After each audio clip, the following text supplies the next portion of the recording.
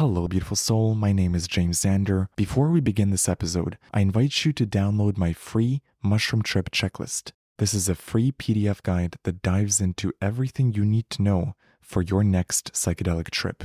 What to do before your trip, during your trip, and after your psychedelic journey. Head over to mushroomchecklist.com to download it for free or use the link in the show notes. And now, enjoy this episode.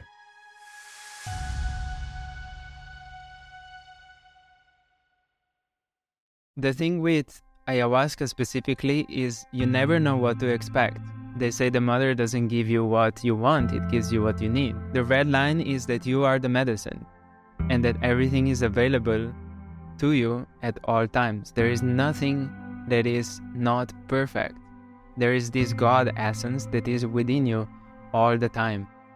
And the medicines, they help remind us that, because we get so caught up in the society that is based on consumerism and marketing.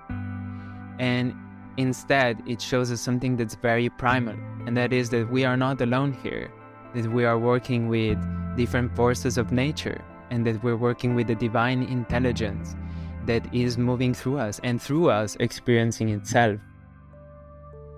Welcome to the James Zander Trip, where we dive into spirituality, consciousness, mindset, plant medicine, and reaching your highest calling, your soul's destiny. My first guest is a very special soul. He is the co-founder of Vortex Retreats, and he has spent the last few years traveling around South America, learning from the indigenous communities and working with plants, breathwork, movement, and meditation. He joins me today to dive into his ayahuasca experiences, his mushroom trips, the lessons he's learned from the plants, his relationship with God, how he overcame depression, his self-hypnosis experiments, and his wild hitchhiking stories. Please welcome my good friend, Jakob Gricar. Jakob, thank you for joining me. Thank you so much for having me. It's a pleasure to be here. Pleasure to have you here.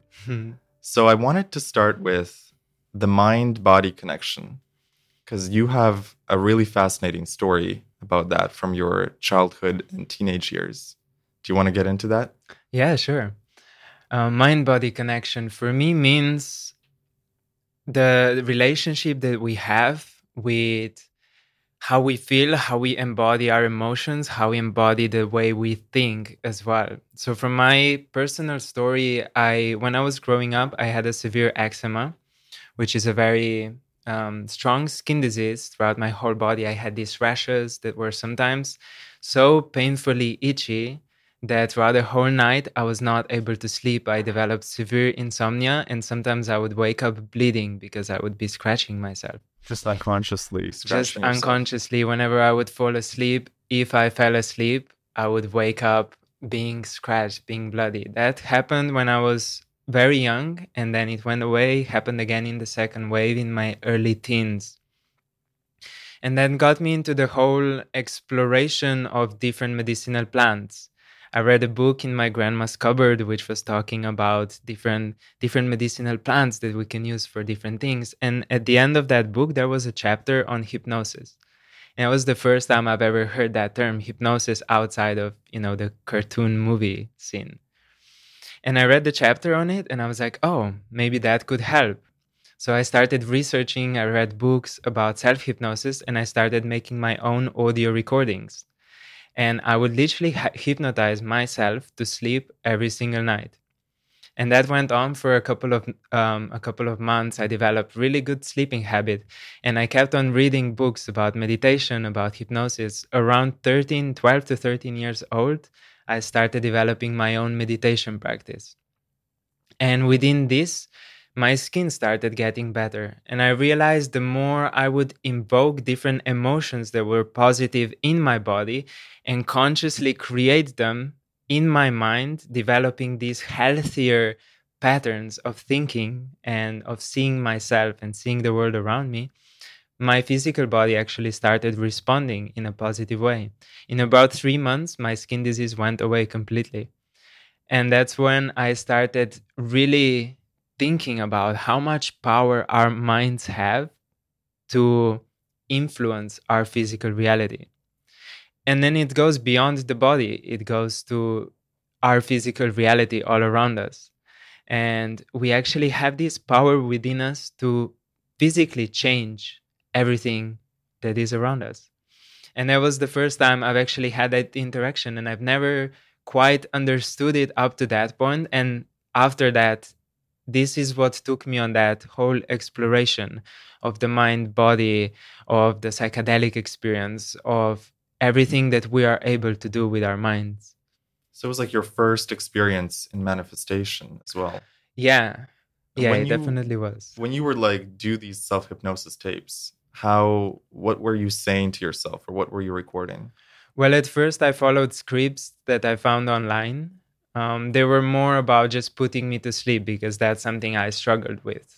I struggled with insomnia, so I would put myself to sleep. So in the beginning, it wasn't even about healing the eczema. It was just about getting some sleep. It was just, that was the most important thing. You know, they say if you don't sleep in 3 weeks, you go completely crazy and you die.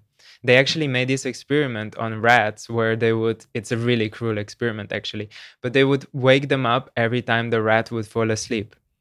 And they did that for 3 weeks. In 3 weeks, the rat died. And they wanted to conduct the same thing on humans, obviously very unethical, so they never did it. As far as we know. As far as we know, yeah. But they say that within a week, without sleeping, you go crazy. And I can see that within me. I can see that with a lot of other people that I know struggle with like light insomnia.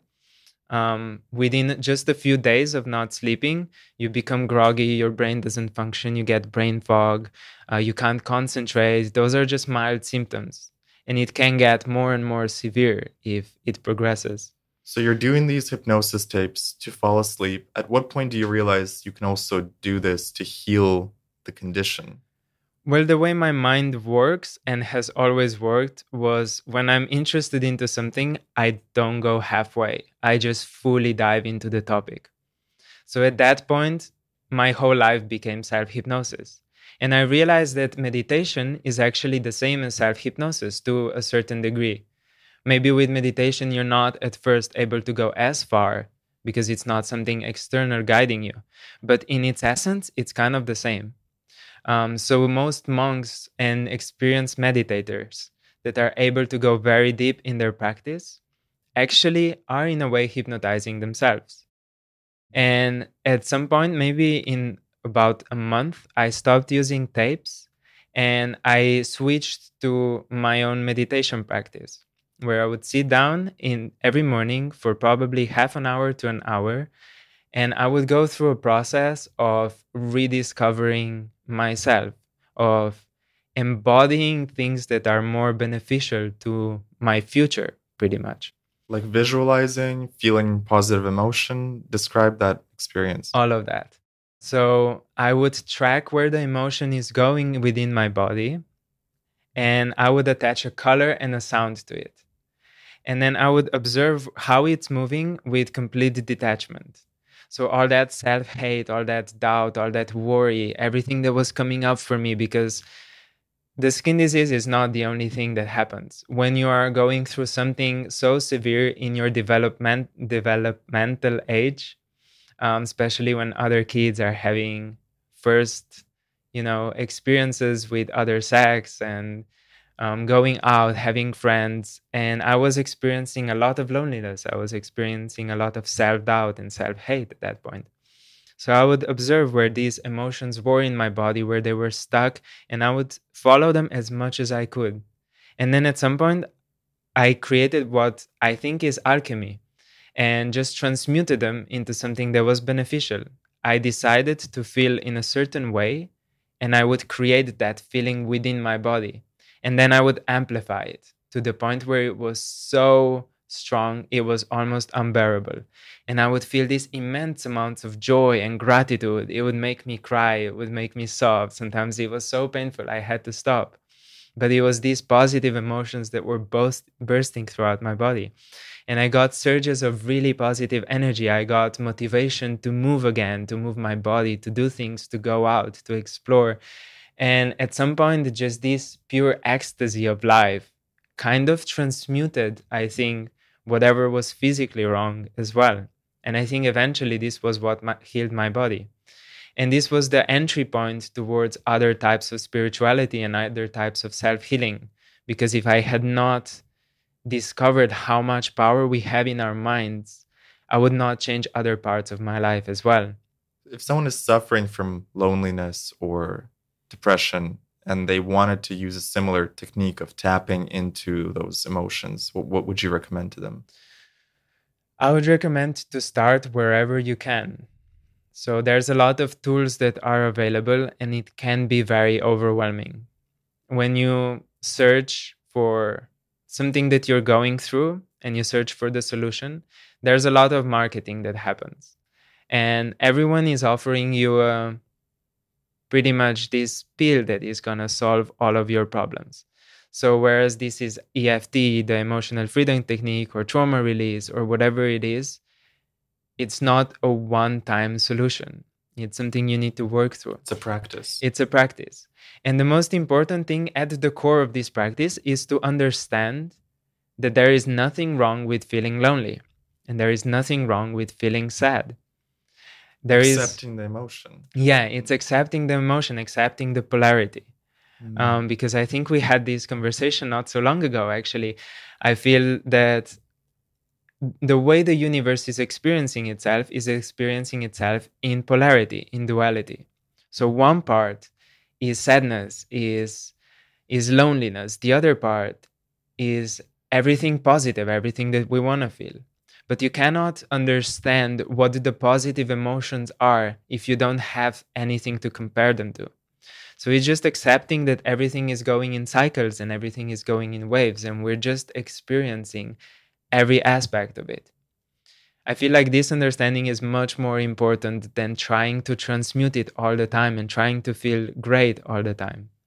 But it sounds like that's what you did when you were younger. The initial aspect was to transmute it. Yeah. But now you're more about accepting the whole spectrum. Yes, because sometimes the things become so overwhelmingly negative that we start going in a downward spiral. And when you're going in a downward spiral, it's really hard to pull yourself out from it. And it's the same way as if you're only accepting love and light and pretending that everything is perfect all the time. It's not a healthy way to be. The same way going downwards all the time, being depressed all the time, I realized it's not my optimal state. It's not what I want to live in. But accepting the duality of both is where I think the balance comes from. Would you say that we're still trying to sort of have most of our frequency in those positive emotions? Yeah, that is the neuroplasticity. So the brain adjusts to whatever you are doing the most. The way you learn habits, the way you learn to, for example, if you're constantly working on the computer, if you're writing codes for the programs, your brain is going to adapt to that and you're going to become better at it. If you're more into sports and you're doing more movement stuff, your brain starts adapting to doing more movement stuff. And maybe if you're not doing the programming, that becomes much harder for you. The same way when you're feeling positive things, the more you're feeling positive things, the more your brain is adjusting to learning how to feel more of that. And that becomes your baseline, your base state. So as you're doing those meditations, your baseline was slowly increasing because you were kept tapping into joy. It's like a vortex of joy. It's rewiring your neural network. And that is then what heals the body. Yeah, the body follows. So you healed the eczema, you healed the skin condition. And then talk to me about, in your teenage years, were you still experiencing some depression or some loneliness? I actually haven't after that. My life completely switched around. I went I kept meditating pretty much every day. I had consistent practice for years. And I got more into sports, I got more into travel. And I think this whole neural repatterning that I have done has showed me that the life that I was living was not aligned with where I wanted to be. And that is why eventually at 17, 18 years old, I've decided to leave Slovenia. Your home country. My home country, where I'm from, yeah. And eventually find other things. I was in a way looking for a teacher. I was in a way looking for somebody who could in person guide me through developing more Where did that call come from? Like, you're in Slovenia, and you feel unhappiness, you feel like a mismatch between your environment and who you are. Yeah. Where is the call coming from for something like a teacher or a mentor? I think it's a soul lesson, soul calling. It was something that came from much deeper than just me reading books, because since I was a kid, I've been fascinated with fiction books, with mystical experiences. When I first read Hatha Yoga Pradipika talks about Kundalini awakening, that was in my early teens. I wanted to do that. I wanted to see what that is like. It planted a seed in you. It planted a seed, and all of these things planted the seed. And I think at some level, I never believed that what we are taught in school is everything there is. But the structure in the environment that I was living was very limited. So Slovenia is one of those countries where you're meant to follow a path. And that path is you go to school, you go to university, you get a job. Somewhere in between, you find a partner. Maybe you get married, and then you get a house, you get kids, and they do the same. And I think forever. And I feel a lot of countries are like that. It's not something that resonated with me. I didn't see myself studying for another 5 years to find a job where I'm going to be sitting in the office. Was there a vision in your mind of what did resonate with you? Not exactly. It was just this unconditioned curiosity, this idea that I wanted to explore so many different things. It was the idea that I wanted to see the world, that I wanted to move around, that I wanted to feel other places and meet other people and experience different spiritual practices as well, different beliefs from different countries. And so you're 17 or 18, you decide to leave home. Mm-hmm. How did your parents react? At first, no one believed that. They didn't think you'd do it? No. When I was around 16, I think I came up with that idea. And I remember in school, I started dropping out of high school. I would do my own studies at home. And I felt that all the schooling was a bit of a wasted time for me. So whatever I needed to learn, I would learn really fast at home just before the exams. And I aced most of them. But most of the other time, I would either spend moving my body or learning about nutrition or meditating or reading books, listening to Tony Robbins seminars or different teachers that resonated with me at the time. And following your own guidance. Following my own guidance. In a way, re-educating myself. And I knew that what I was learning at school did have maybe a little bit of value, but not a practical value that I needed in life. Because I wasn't going to go to university. I wasn't going to get a specific job. So with that, I started telling people that instead of university, I'm going to go travel the world. And the way they reacted was... Which is, by the way, the best thing that a young person can do, right? Yes, I always recommend to people, go take a gap year. Go backpack. Go live in hostels. Go wash dishes in some restaurant. In another country. Yeah, and I wouldn't say only for a young person. I would say for anyone. For anyone, yeah. Just being outside of this structure that you grew up in, it's so valuable. It's stepping outside of the box and seeing it from the other perspective and being like, oh, this is where I grew up in. And if it doesn't resonate with me, I don't have to stay there. And it's, I think, to see that there's so much more outside the box. Yeah. We think we know that, but it's when we really start traveling and we experience other cultures, nothing really beats that firsthand experience. Yeah. So you're 16, you tell them you're leaving. They don't believe you. And then... They believed me. They just thought I was going to come back in about a month. Mm-hmm. But that didn't happen, did it? That didn't happen. No, it's been around 8 years now. Wow. So when you first left, how old were you? I think I just turned 19. 19. I was 18 to 19 when I left Slovenia. And what was the first country that you went to? I went for a trip I've traveled before a little bit. I think the first really bigger trip that I've taken was to Romania when I was around 16 years old. And then when I was 19, the first country I went to was Israel. Came back to Slovenia for a short amount of time and then moved to Barcelona. And that move to Barcelona was when I eventually completely decided to break out Of the Matrix. of the Matrix. That was In a the way. inception point. That was the beginning of like the 8 years of travel. Yeah, that was the move that made it all happen. So you moved to Barcelona, but things don't go super smooth in Barcelona, do they? No, they didn't. Tell me about that. At the time, I was working with network marketing company, and I was feeling that I kind of accepted other people's goals for that. I was never a person that would be wanting to grab more money and have beautiful houses and cars, but everyone in the company did. So I kind of adapted to their beliefs a little bit and their visions. Isn't that funny how we take on other people's goals, even subconsciously, without noticing? Yeah, and it happens all the time. It happens when we look at what our parents want, and what they want is actually not what they want. It's what society tells them they want, or what their mother wanted, what their father wanted. Yeah, and we see other people, and we see mainly it comes from marketing. It comes from TV. It comes from advertising. People show us that, oh, I have more material things. It makes me happier. Or the person that's the richest has the best life. Whereas, in fact, they're usually the most unhappy ones.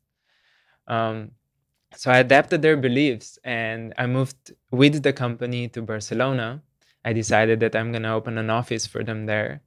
And once I was there, it hit me that maybe that was not exactly what I wanted.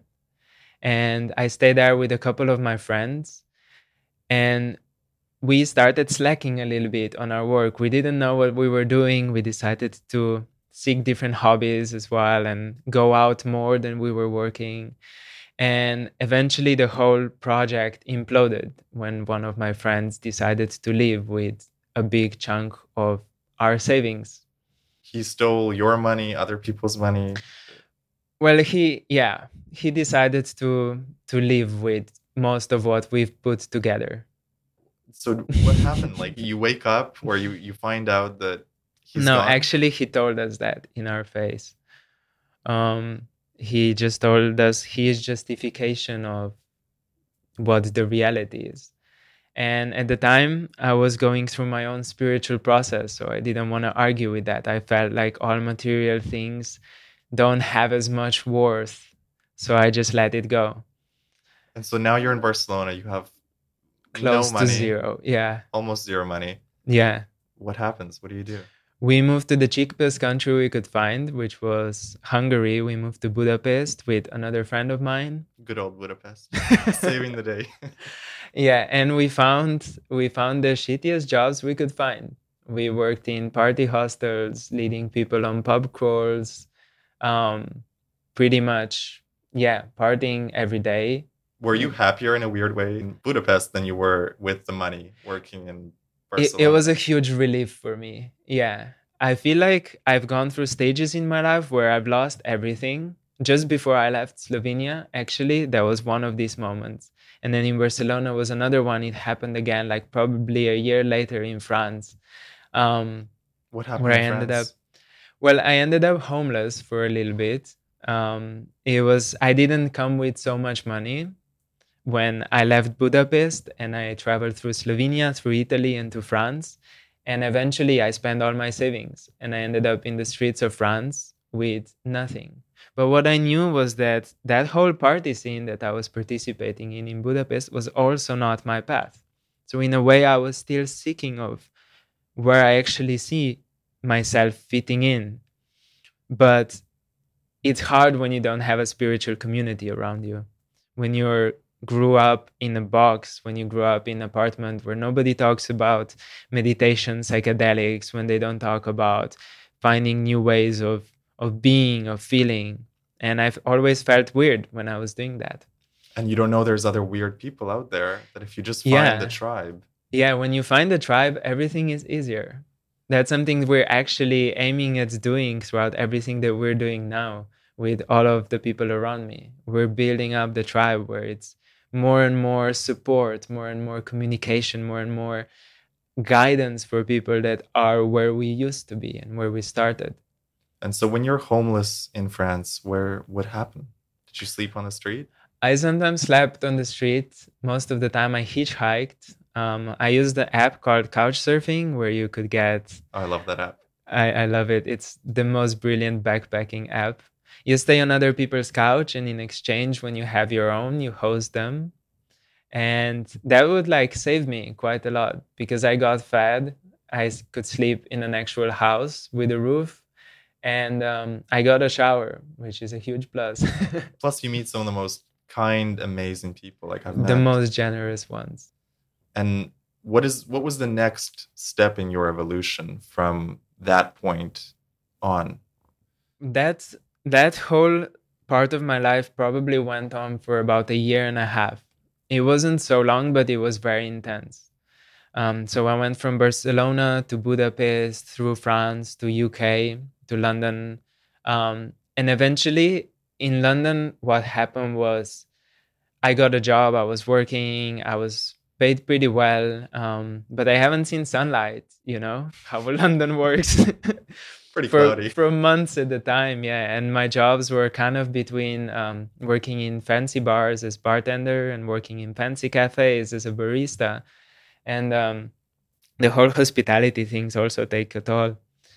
So I ended up with severe depression again. And it's called seasonal depression. I understand that a little bit more now because when you don't see sunlight, your brain does not produce happiness molecules. Your melatonin is messed up. You can't sleep so well. And that pretty much brought up everything I've been experiencing when I was a teenager for me. So I decided to leave London. And with my partner at the time, we wanted to move to Australia. And just before we moved to Australia, I told her I will do a 3-month-long trip through Southeast Asia. And throughout that time, I was just seeking thrill. I was seeking things that would make me feel the most alive. I would motorbike through Vietnam like crazy. I was hitchhiking through the whole Thailand, all the way from Bangkok to Malaysia to Kuala Lumpur, which took me 3 weeks. But one of the most profound experiences that happened, and the life-changing one, was in the north of Thailand. I tried mushrooms for the first time. And it wasn't a full dose, but it was just enough of a dose to break me out of that needing to numb through thrill. It brought me into the present moment, into my body, and made me feel that everything is going to be okay. And it basically cut the whole feeling of depression for the whole night while I was enjoying the mushrooms and the bonfire. Dude, mushrooms are so powerful. They're one of the most beautiful medicines, yeah. And they cut through the BS. You know, whatever is clouding your mind, it's like they lift the veil. And for those 6-8 hours, you see the truth of light, the truth of love. Yeah. The truth about yourself. Yeah. So that first experience was, even though it wasn't a full dose, it was very powerful for you. It was life-changing, literally. The next day, what changed for you after that trip?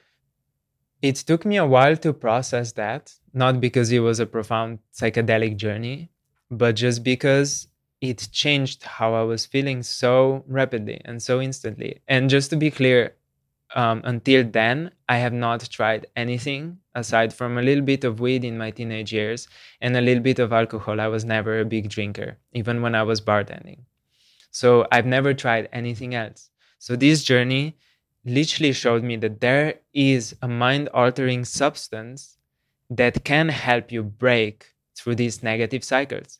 Months of meditation for me before, self-hypnosis, self-exploration, sitting for 2 hours down per day, were the same effect as not even a full dose of mushrooms. From one trip. Yeah. From one trip. It's insane. It's very powerful. It's so crazy in the best way. Yeah. That this one plant, actually many plants that we have access to, but mushrooms can completely change someone's paradigm. Mm-hmm. And it is actually something that happens when it starts rewiring your brain. What happens is we have certain parts of our brain that fire when we do things repetitively. So that's, for example, when you're driving a car, you forget you're driving a car. You go into this trance state where your body is acting automatically. Everyone knows that. They call it just the trance state. But what people don't understand is that your emotions are also stored as a chemical process in your brain. So whatever you are feeling kind of comes up on repeat as well. So in a way, when you're feeling a lot of frustration with other people, when you're feeling unhappiness with where you are in your life, in your environment, that is something that your brain becomes puts on an autopilot. It's like clothes that you wear. So it's an emotion you're wearing. It becomes comfortable. It doesn't just become comfortable, but it becomes so ingrained in you that it keeps repeating over and over again. What's been proven with full doses of psilocybin, is that it actually has the ability to completely stop that process. So in a way, maybe you've noticed with your experience in mushrooms, there's a dose where it's a complete loss of self or loss of ego. And I think what happens in the brain is that this part where everything is automated just becomes so blocked that you cannot perceive yourself as what you thought you were, as these brain patterns. No matter if they're good or if they're bad, you just have no interaction with that anymore. But something that's not very well known is that small doses of psilocybin do the same thing. Microdosing. This is where a lot of scientific evidence actually can produce a big difference in someone's life. So after the first trip, the depression was still there afterwards? Yeah. It came back because it was one trip. Yeah. Did you start microdosing then? Or how did your journey with mushrooms develop? So from then it developed this fascination that did just not go away. So we moved to Australia, and as with many countries where mushrooms and different substances are illegal, I don't recommend finding that out, obviously, just a disclaimer. But there are ways that you can get it. However, when you first arrive to a new country, you don't know anyone. It's kind of hard. You have to find the most hippie-looking person. Yeah, you have to. So I did that, actually. And I asked them if they can supply me with a decent dose of mushrooms. And it took months before that came through. Yeah. But within these months, my fascination was growing. That one half dose that I've done in Thailand has just been pushing me to research more. And I ended up reading a book called A Very Good Day by Eilert Waldman, which describes how she microdosed LSD to heal her depression. And it's like a yellow cover, I think, right? Yeah, it's a very good book. I would definitely recommend it. There's a protocol in the book that says you do one dose every third day. And I think that comes from Psychedelic Explorer's Guide. Another book that's really, really useful.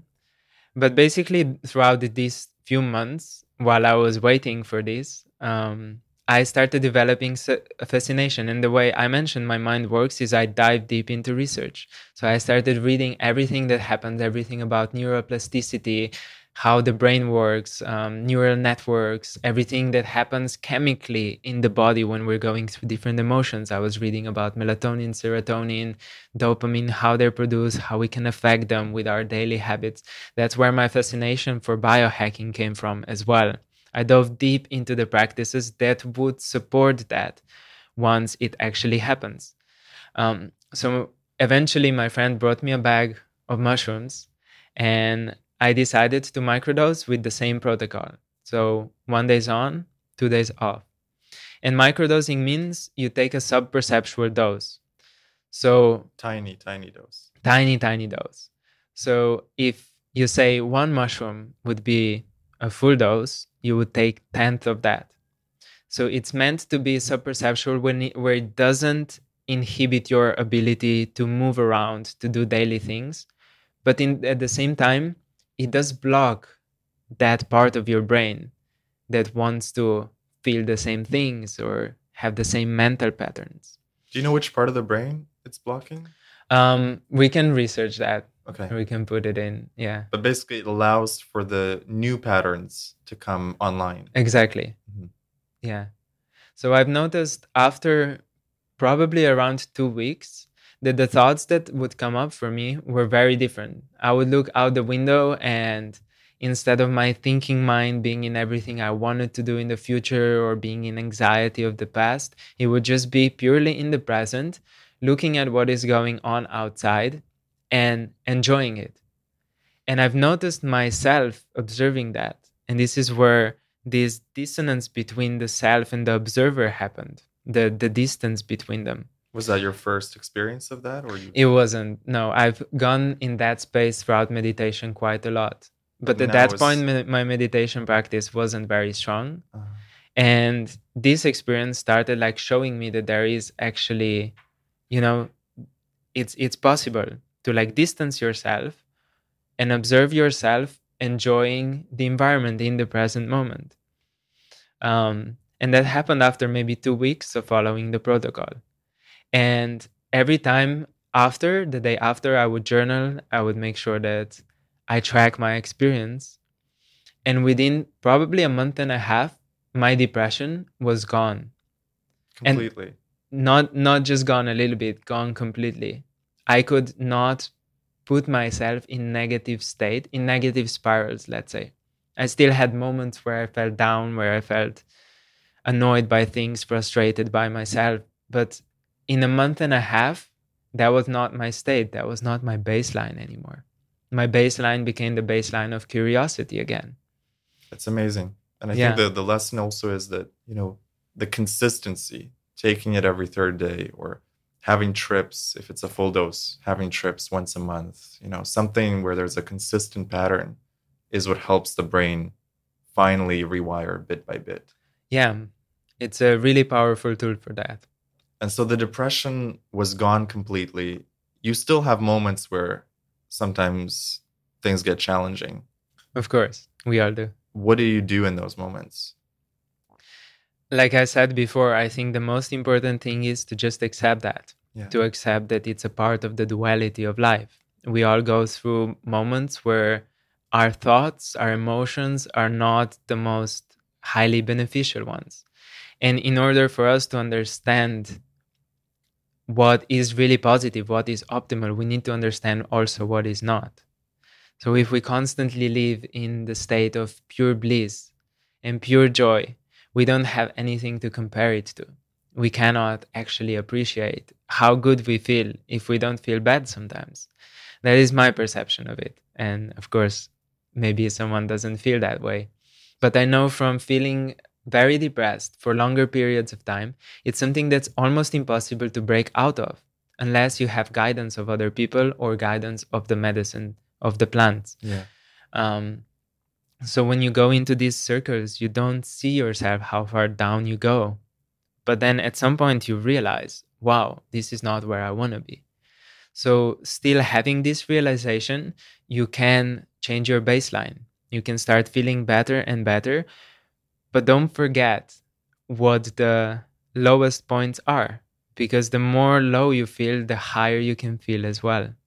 It gives you this dance, this roller coaster of life. And right now, where I am right now, when I feel these states, I honor them, I appreciate them. I don't dwell in them, which is a key difference. Mm-hmm. But I honor them. And you probably appreciate them too in some way. Of like, I get to feel the contrast, the juice of life. And then you know that you'll be able to bounce back from that. For sure. And just the trust in divine, in the source, comes very strongly here. Because you know that you are given these experiences to grow. There is no negative emotion that just comes out of nothing. There is a lesson there. Just as it is in positive ones, they're not just there for you to enjoy it. It's for you to learn something from it. In the same way, all the quote unquote negative experiences in life, they come as lessons. So the more we appreciate them as lessons, the less we dwell in them. Yeah. And the more we learn, and then we don't need to repeat them again in this vicious karmic cycle. It's like learn the wisdom of the lesson, not blame yourself or beat yourself up for it. Yes. When was the first time you tried a full trip on mushrooms? Or was that many years later? That was quite a bit later, yeah. After my experience in Australia with the psilocybin microdose, I felt a really strong call to go to Peru to try ayahuasca. Now, where did you first read about it in the books, right? I've never read about it. I started listening to podcasts, and it's something that started coming up and up more. And you just felt the call, like you resonated with the plant ayahuasca. Yeah, it was a lot of synchronicities that I could not ignore. So almost every podcast that I would listen to would at some point mention ayahuasca. Almost every time I would talk to someone, they told me about their friend who knows a friend who went to Peru and tried ayahuasca. And it just kept on coming up and up more in my life until it was like consuming my curiosity so much that I couldn't deny it. I see them as like little clues from the universe. Yeah. Like something keeps popping up, and no matter how much you ignore it, or maybe you don't ignore it, but it's like you follow the breadcrumbs. Yeah. Like, I know there's something here for me. They're like little notes. And if you ignore them, they just become louder. What I've learned within my entire life is that if you keep ignoring the signs long enough, they're going to scream. They're going to scream. The same way as when you ignore what your body is telling you. If you're not in tune with your body, if you're starting to feel headaches and you don't start wondering why that is, you don't change anything in your lives, eventually these whispers in your body become screams. And the same way the universe is talking to us. If you are quiet enough, if you are perceptive enough, you start seeing the little synchronicities that are showing you what your next steps are. The listening is part of that process. The listening, the observing, the quieting down your monkey mind as well. And because ego wants to control, ego doesn't want to change things. So in this way, this is kind of like a battle between ego and the universal synchronicities. But if we don't listen to these tiny little signs, sometimes you're going to get something big. Like your whole life might fall apart for you to change your environment. Because I find that like I don't know if for you it's the same, but the shrooms opened up my listening capability, the intuition, like things that I was ignoring maybe in my youth. Suddenly I could see, okay, this is a clue I need to follow. This is a voice I need to listen to. Yeah. It's like something came online that maybe was still there before, but less audible. Yeah, that is pure intuition. Yeah. And that comes, I think shrooms are an amazing tool for that. It just opens you up. Yeah. It's fantastic. I do think they're just one of the tools, though. I don't think they are necessary. Because when we look at, for example, Hindu Buddhist traditions, they do mention soma in their ancient texts. We drank soma and then we danced with the gods, which implies a psychedelic medicine. However, the whole idea behind their practices, the Kriya Yoga, the purifications, is that we are making our body aware of the subtle energies. And when we are aware of the subtle energies, we are aware of the language of the universe. And this language of the universe, again, comes in the same way. You either hear the whispers or you're going to be forced to hear the screams. If you need to change your environment, you might get subtle clues. Oh, here is a podcast on ayahuasca. Here is something that's telling me to Peru. Oh, on my whatever is tracking our advertising on our social media is popping up Peru for me all of a sudden. And if we listen to that, it kind of makes a lot of sense. And if we don't listen to that, something might happen that might completely shatter your comfort zone. And in this way, I think it's much better for our soul to learn by observing, by listening, by flowing with it, without trying to force or without trying to grasp the comfort. So you're in Australia, you hear the whispers. I must go to Peru. Yeah.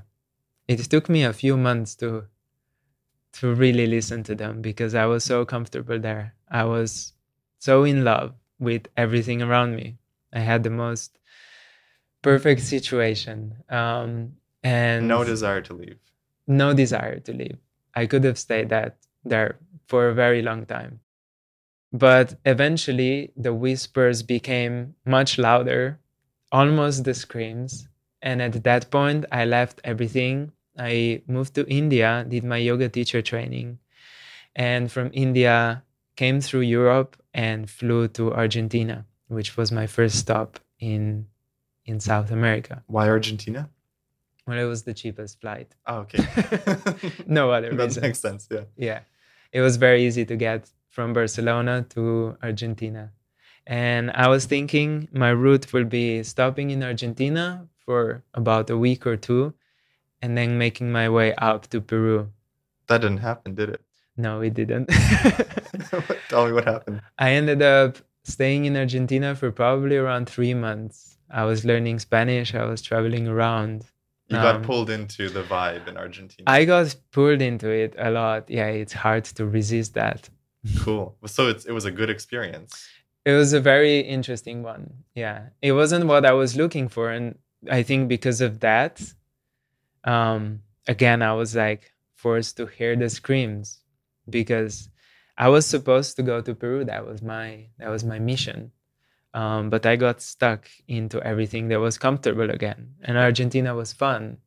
It's like you're moving through dimensions and you're almost at the dimension you want, but it's a little bit off or it's a little different. It's like a limbo in between. Yeah. And I think the way the universe works and the way manifestation works in general is when you have something that you want to do, something that your mind is set on, you get these pings and you get the tests. And quite often the universe gives you almost exactly what you want. You have a very clear vision of what you want, and it gives you something that's just like a step before that. And it watches if you're going to take it. Like a partial match. Like a partial match, but at the same time, it's a test.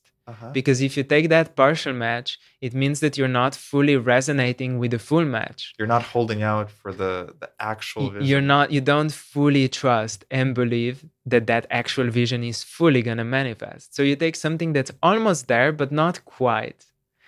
I see that a lot in relationships. Yeah. And that actually, it's a test. And it means that you still haven't learned everything that you need to learn to really have this new reality in its fullness. So you need to step back and learn more until you're ready for that really full, complete vision. So for me, I got stuck in Argentina because there were still parts of me that wanted to have this lifestyle where it was all about social interactions. It was all about indulgence. And that's very easy in Argentina. It was all about travel. It was all about things like that. And was it almost like you took your Australia vibe and brought pieces of it to Argentina? Well, what happened was, I think to some extent, I still needed to purge out a lot of these things before I was ready to go on a really deep, solitary inner journey. And that happened. And towards the end of those 3 months, I got a very clear sign to leave Argentina to actually start that journey that I was going to go on. What was that clear sign? Well, I was hitchhiking in the North Argentina, and a truck pulled. And at this point, I was kind of desperate to get a ride. So I sat in the truck. But by the way, hitchhiking in Argentina, recommend? Follow intuition.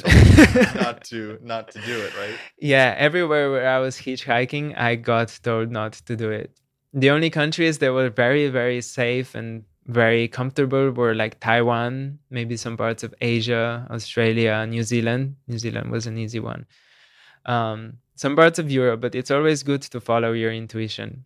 At that point, I did not follow my intuition. I sat in the truck with two big guys on each side. They drove towards our destination, pulled to the side of the road in the middle of the desert, and pulled out knives and machetes on me.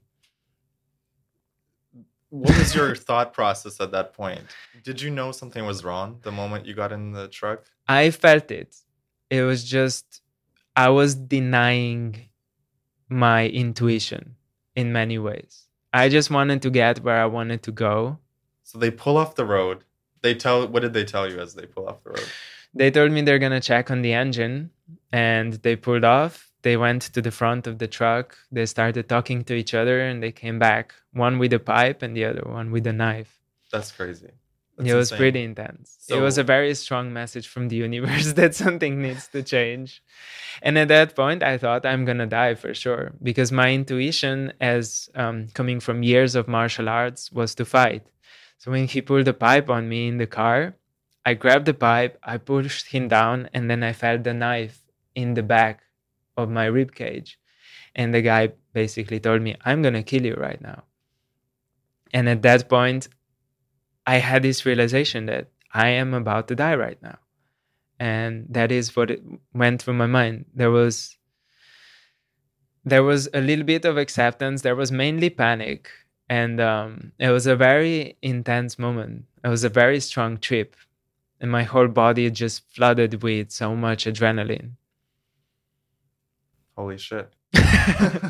Yeah, that was a strong experience. And I ended up giving them everything I had. They dropped me in the middle of the desert. They let me go, which was pretty kind and generous of them. And you didn't know they'd let you go, right? No, I had no idea. They wanted your money. They wanted my money, my phone. Yeah.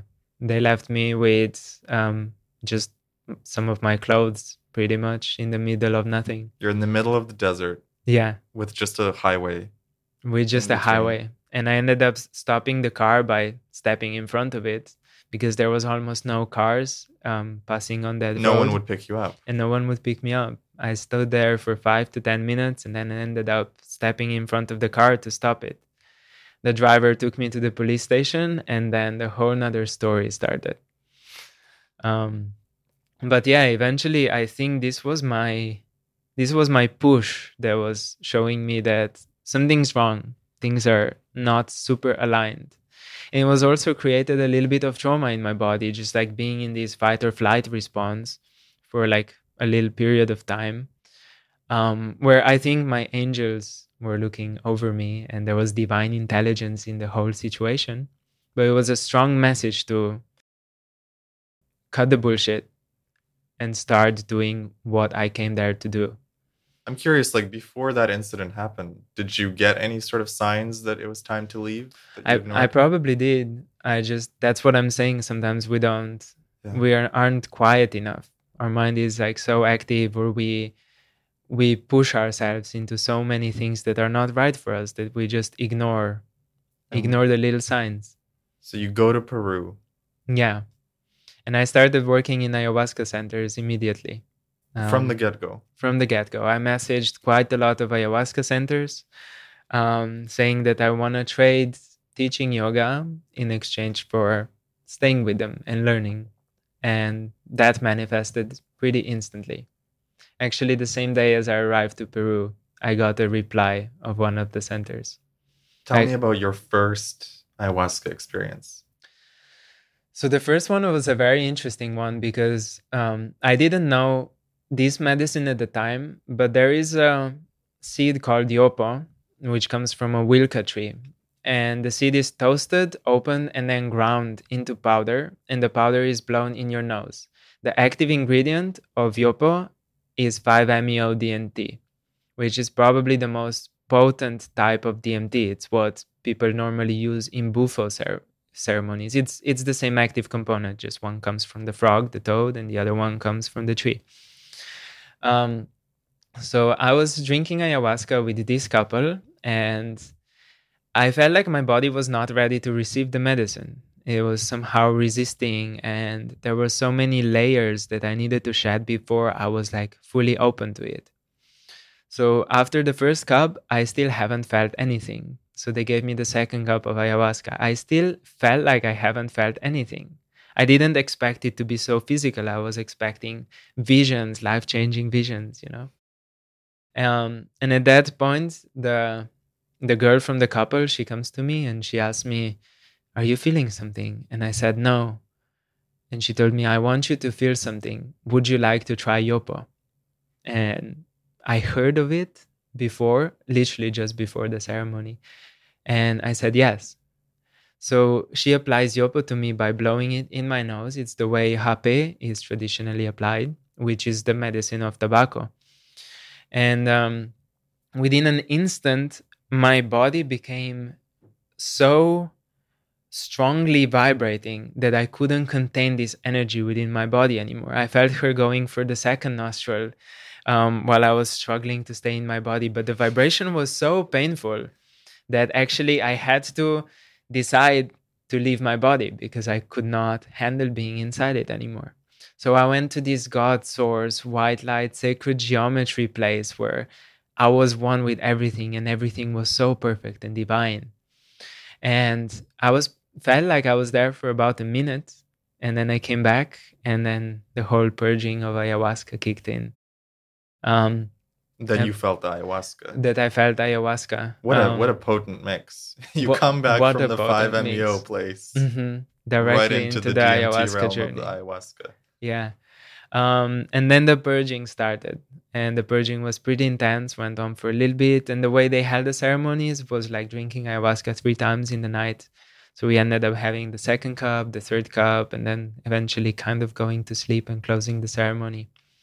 But in the morning, the facilitator was looking at me and he said, "You have a very strong connection with Yopo."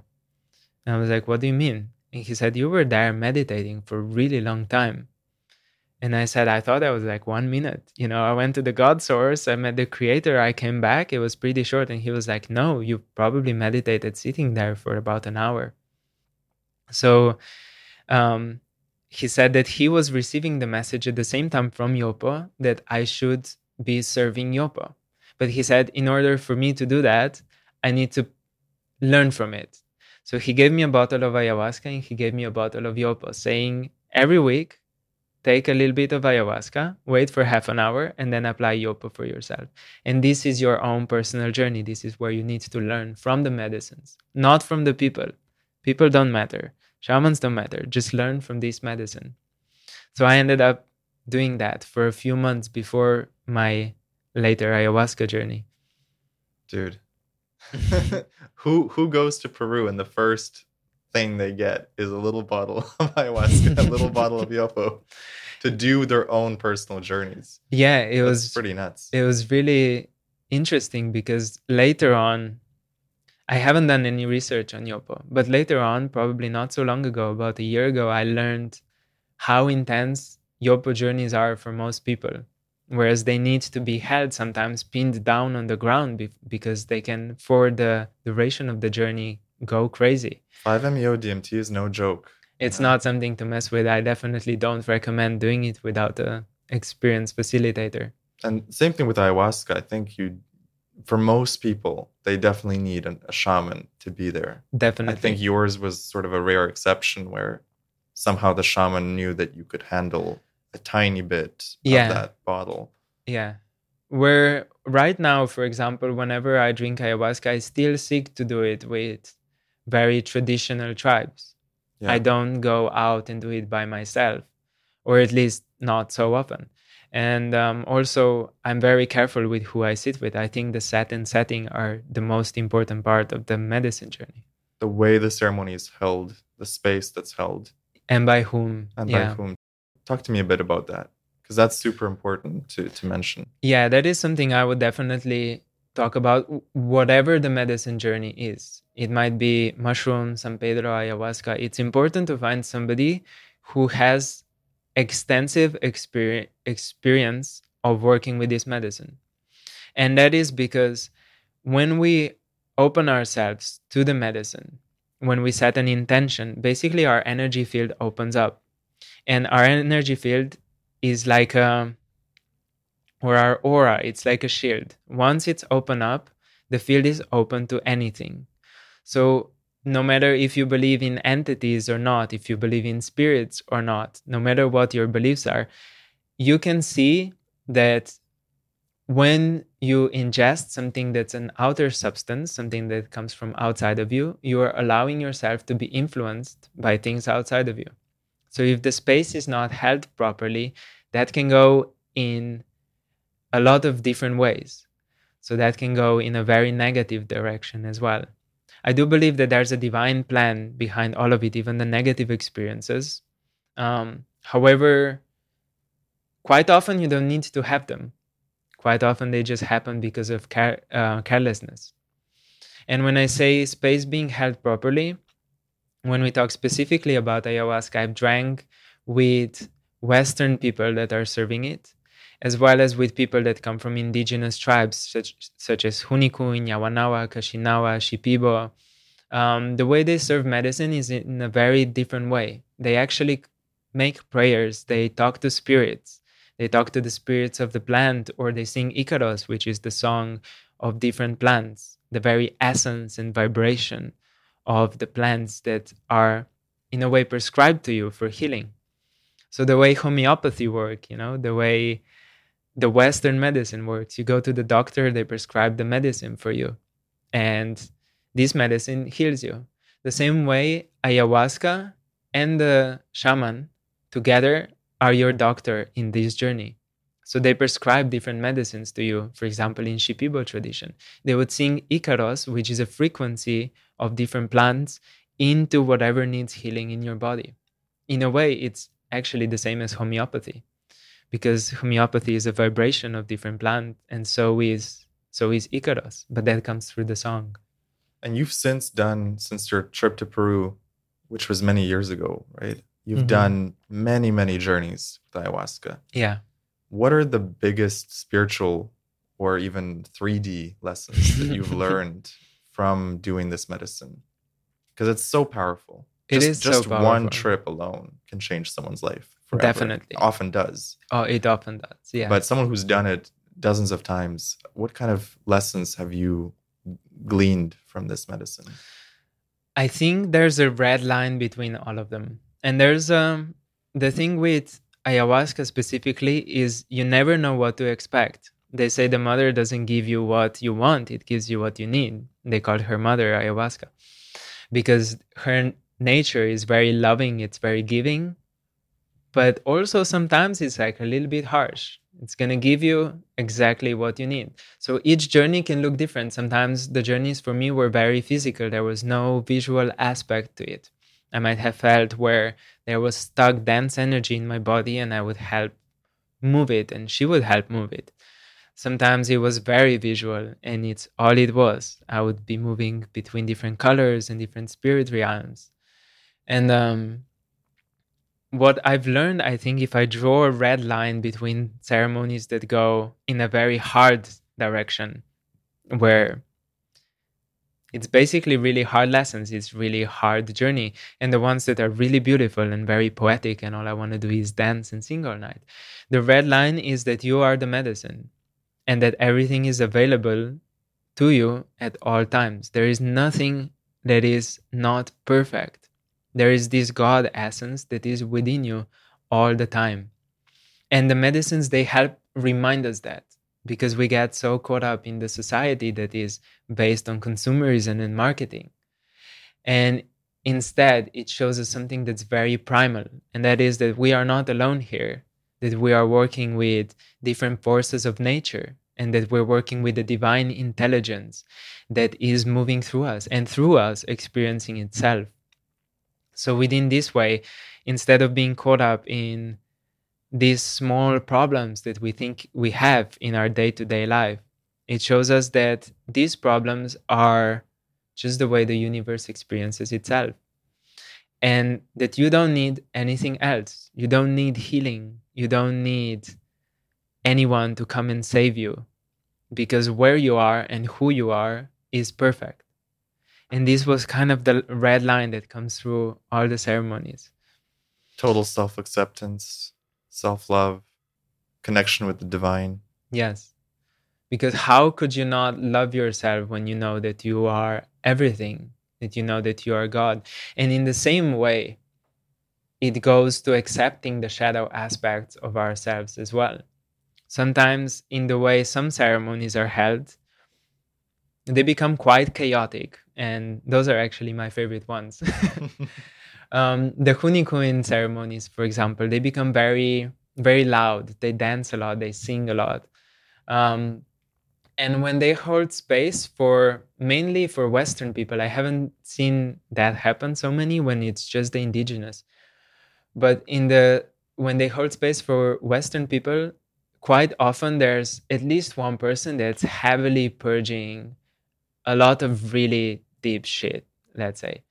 And at first, when I was first seeing this, I was thinking, wow, this person is really, heavy. They're really dense. They're really toxic. And throughout a few ceremonies like this, when I was actually supporting to hold space for that, I started to realize that It's not that person.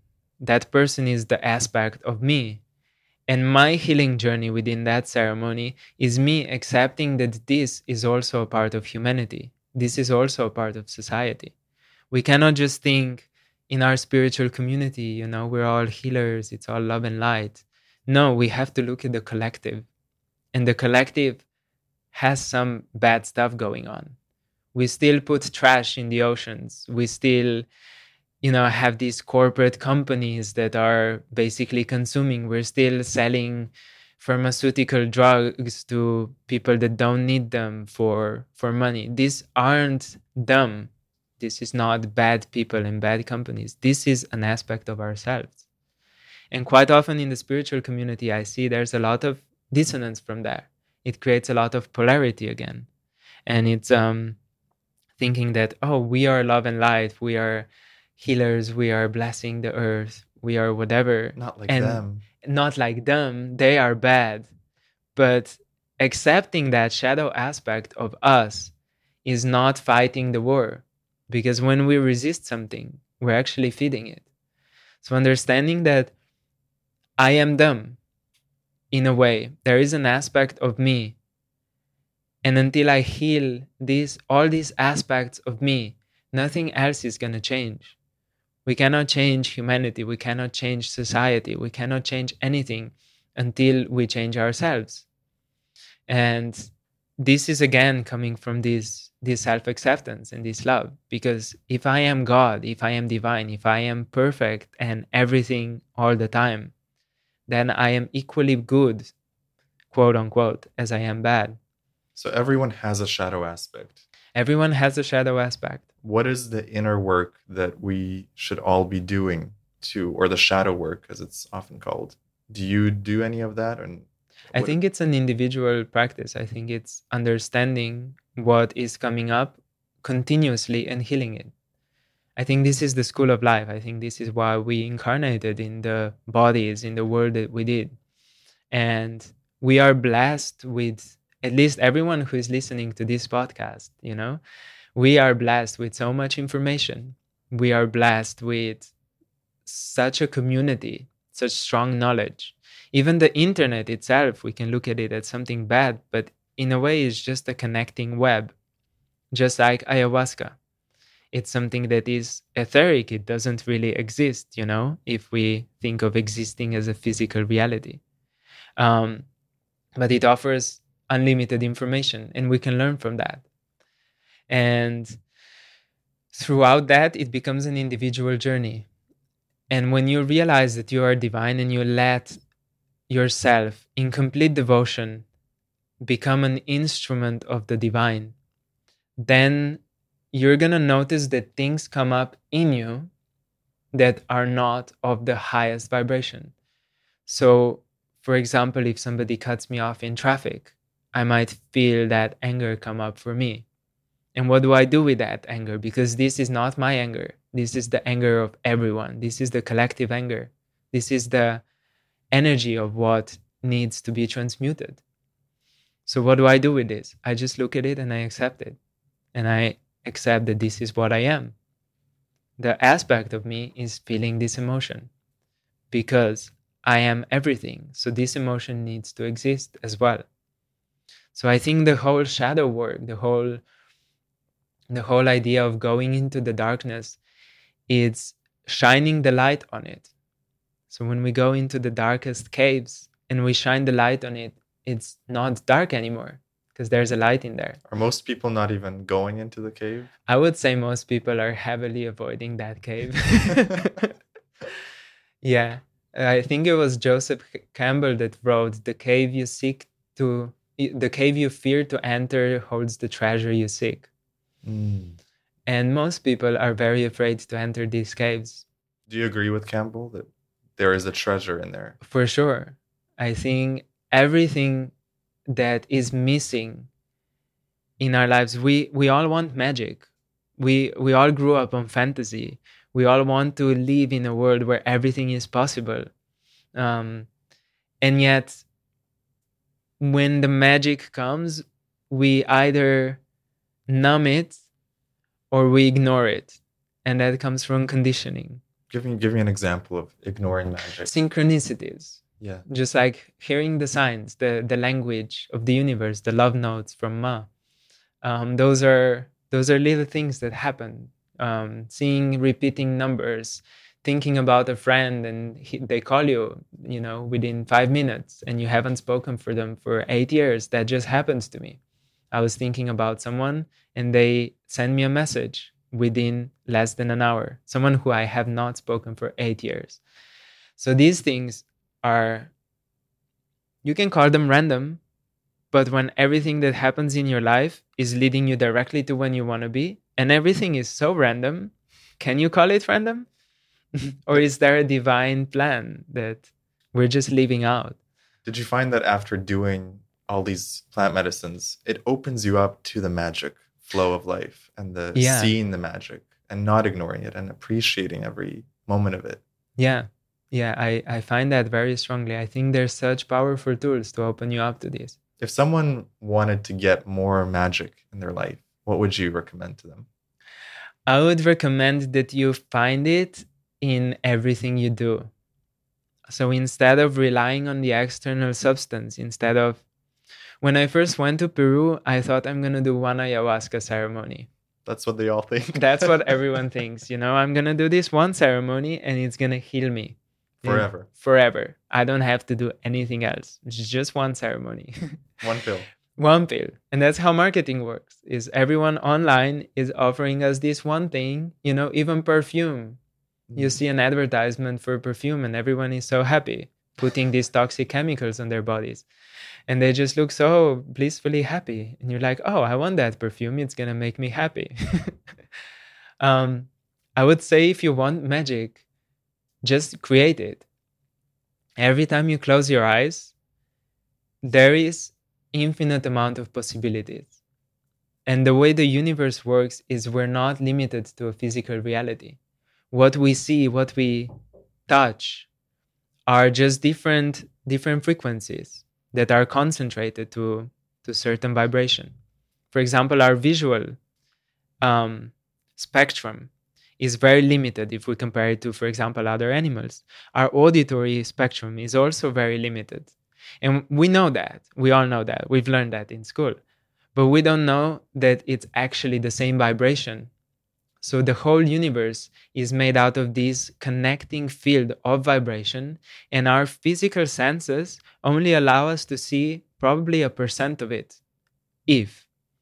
And when we meet people that are psychic, that are able to see in other worlds, or when we have experience with psychedelics, those things open up for us. And then we just deny believing that is there all the time. We just think, oh, this person is psychic, or we don't believe that they're psychic, Maybe we doubt that they exist. Maybe we think they're charlatan. And the same with psychedelics. We think these experiences are limited to psychedelic journeys. They're just imagining. They're just hallucinations. It's just your mind blowing up a little bit of DMT and you're just hallucinating a little bit. The reality is that it just opens up the veil. It just strips you of your limitation of the 5 senses. Suddenly, you have perception of everything that is. And you can either rely on these substances to give you that, or you can think it's something that's outside of you. Or you can start to quiet yourself down so much that you're able to perceive that in your day-to-day life. And this is where actually real magic happens, is when you realize that when I look at an object that seems dense, that seems solid, it's actually just moving particles. And that's something quantum physics has been talking for a little bit. The problem with quantum physics is that it's full of scientists, and scientists think in equations. But instead of thinking in equations, let's think in magic. Let's think that we don't need to understand it intellectually. We need to experience it. And what's a good example of that? It's emotion. It's manifestation. It's the thought in your head. The thoughts, you cannot grab them. Same with emotions. They're not something you can quantify, but it is very present in your body. And just like when you see, when you look into dimensions, the second dimension, if you look at the That's a second dimension. If you look at the cube, that's a third dimension. But let's say you have this cube and you shine the light on the cube. You see the shadow of the cube is a square. Mm-hmm. So the third dimensional objects always have a shadow of this two dimension. So the same way fourth dimensional experiences have shadow that is the third dimension. So whatever we feel and perceive in this seemingly solid reality, it's actually just a shadow of the dimension above that. So our emotions, they're not graspable. Our thoughts, we cannot grasp them. We cannot put them in the third dimension. We cannot limit them to time or space. But they are, in a way, what is creating our entire reality. And I think this is how this power of healing your physical body or manifesting your physical reality can actually happen. It's because when you are in control of something that's a fourth dimensional experience, you are shedding the shadow in the third dimension. I love that you bring up the shadow of the fourth dimension. It reminds me of Neville Goddard's work, where he talks about how this 3D world is just a shadow. Yeah. And he actually talks about the fourth dimension being the real world, like the world of your imagination, the mental world is the real world. And this is just the time-delayed shadow. Exactly. Do you have any manifestation techniques, or do you work with intention or affirmations? Or I'm curious about your practices around manifestation. So the retreats that I lead, we actually incorporate a lot of these things in there. We do a lot of practices such as emotional freedom technique. We do trauma release exercises, which are more like physical ways of dealing with emotion. But then we also add a lot of visualization. We also teach people how to do their own shamanic journeys through visualization, through their own internal processes. However, in my personal life, I found that when I'm trying to manifest, there's always this dilemma aspect to it, where I know that there is a divine plan, and I believe in the God essence, maybe not a God with a beard or a God without a beard or 10 different gods. But there is this source, this connective field which we all come from. I think Joseph Campbell called it the great solar light. The great solar light, I like that. Jung was talking about it, the collective unconscious as well. Yeah. I think it's maybe collective unconscious is a little bit of a limiting term. I think the source is a pretty good term, but that's also limiting because it's not just the source, it's also everything that is right now, not just where things came from. But I would say that there's our soul come as aspects of this infinite energy, and we are just fractions for it to experience itself. So in order for something that is infinitely perfect, that is completely divine in its perfection, for it to know what it is and experience itself, it needs to create contrast. It needs to create duality.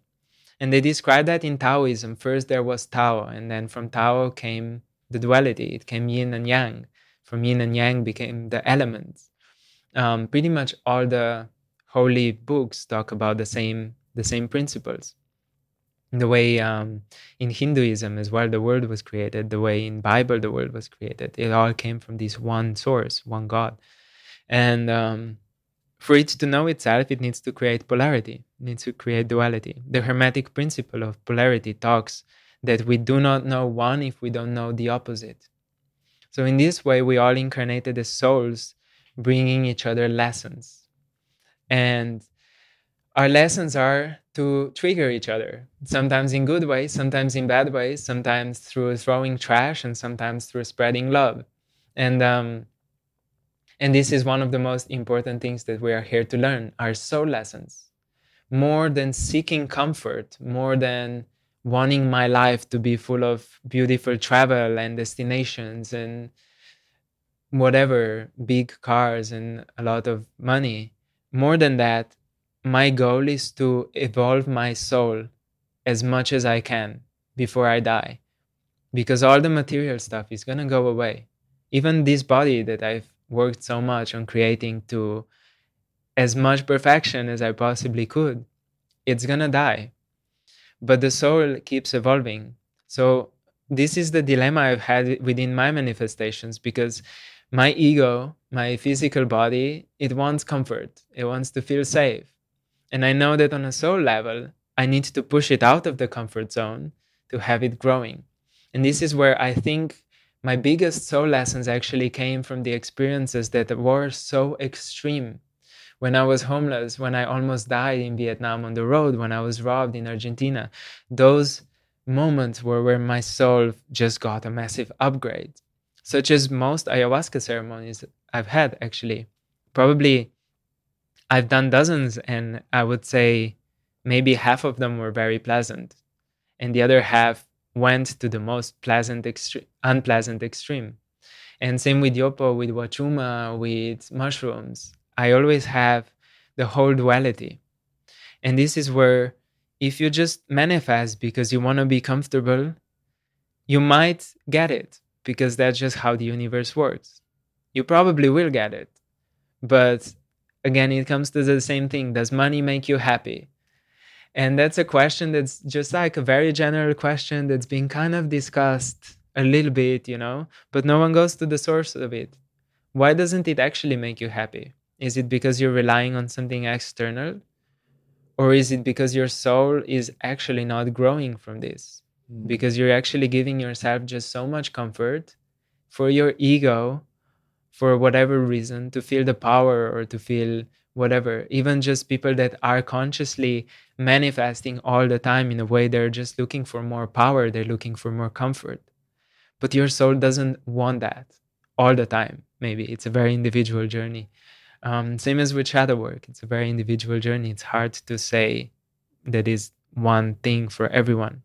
So maybe what we should all be manifesting is more soul lessons. More soul lessons, yeah. It's like, bring me the hardest, most difficult experience. That was my intention for my first ayahuasca ceremony, actually. And now looking back at it, I think it was a hard thing to say. You actually intended for it to be difficult. Yes, my first ayahuasca ceremony, my intention going into the ceremony was show me the deepest, darkest places of my mind. Wow. And I know how deep and dark ayahuasca can get right now. At the time, I didn't. Would you have made the same intention if you'd probably not?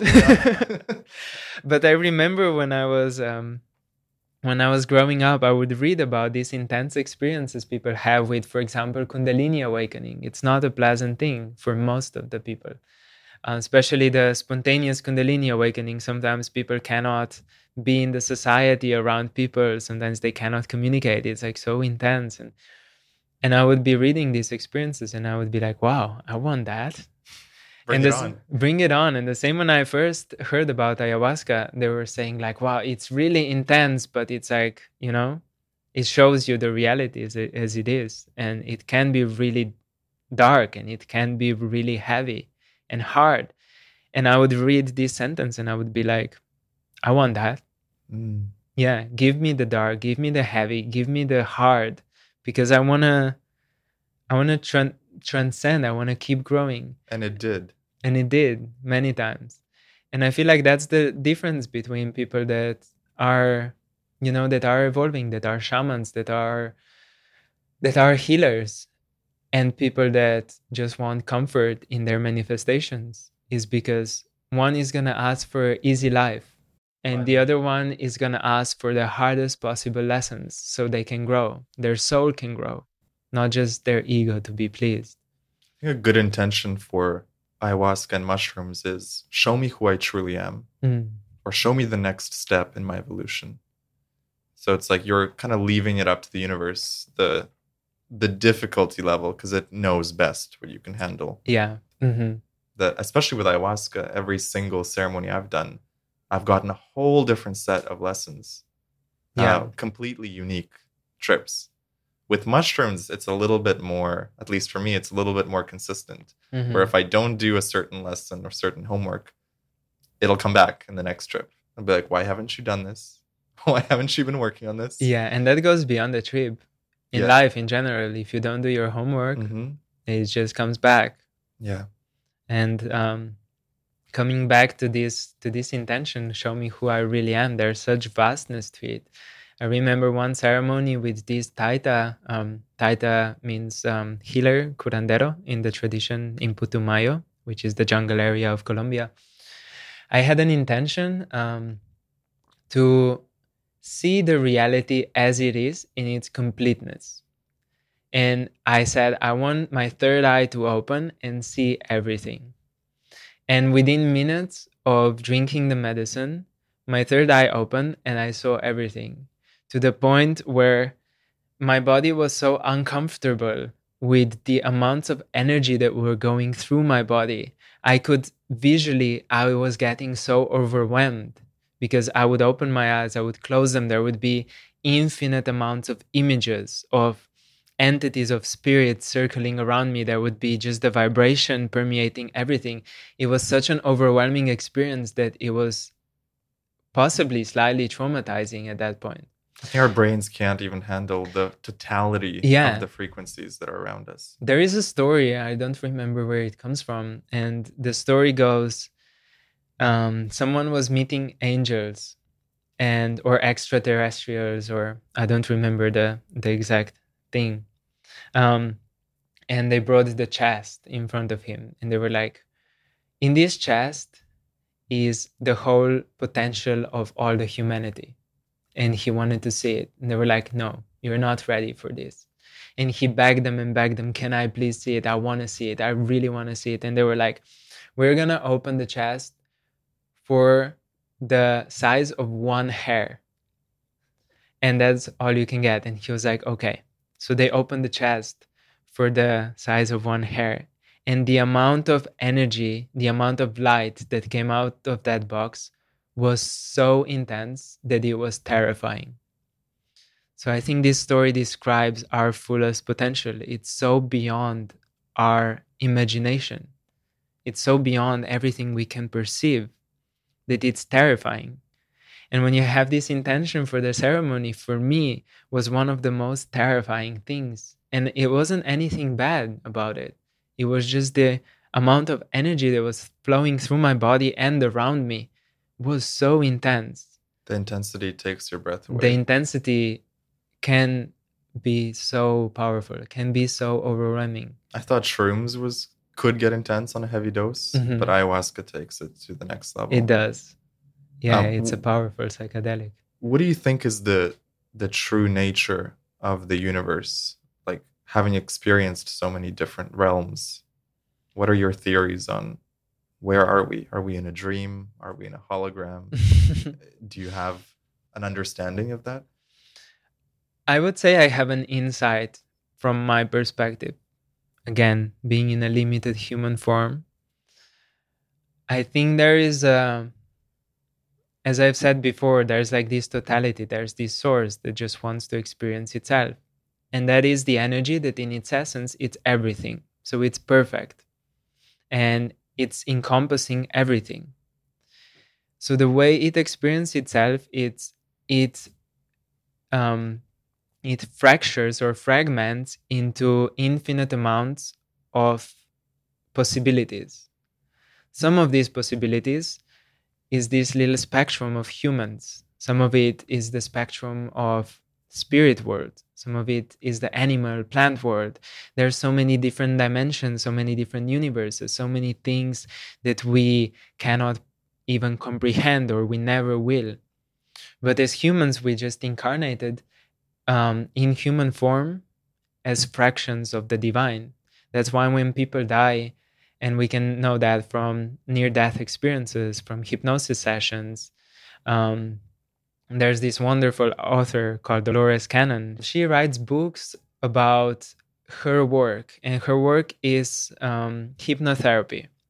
So at first she started hypnotizing people and realizing that when they describe their past lives, they're not just describing their past lives on Earth.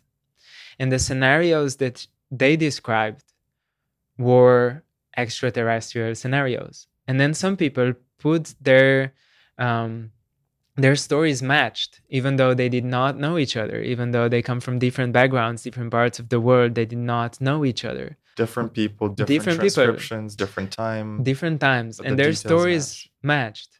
So Dolores Cannon started putting everything into books. I think she has 19 books written, which are just transcripts of all her hypnotherapy sessions.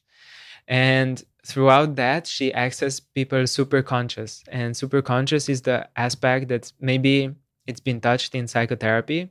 They call it subconscious, but that's a very limited term because it's not actually below consciousness. It's quite above it. That's why she calls it superconscious. Is that like your divine self? This is like your divine self. This is your essence. So when you go into other lives and other planets, you can see where you came from, maybe, or where your soul feels most at home, or different interactions between different worlds and dimensions, or maybe like pre-written civilizations.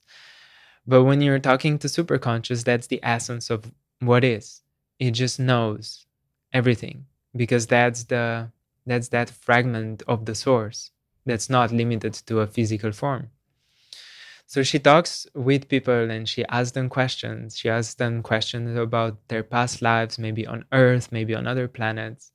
And the first time I've heard one of her books, and I've intellectually kind of understood this idea that maybe we're incarnating. I've been heavily influenced with the Buddhist and Hindu tradition. So I know that maybe this life is not all there is. But it wasn't until I heard Dolores Cannon's work that my perception completely changed. Because we can listen to science as much as we want, and science is really trying to prove everything. I'm not denying it, but it's very limited. Whereas when you talk directly to people's superconscious minds, when they describe same scenarios, not knowing each other, totally different backgrounds, how is that possible?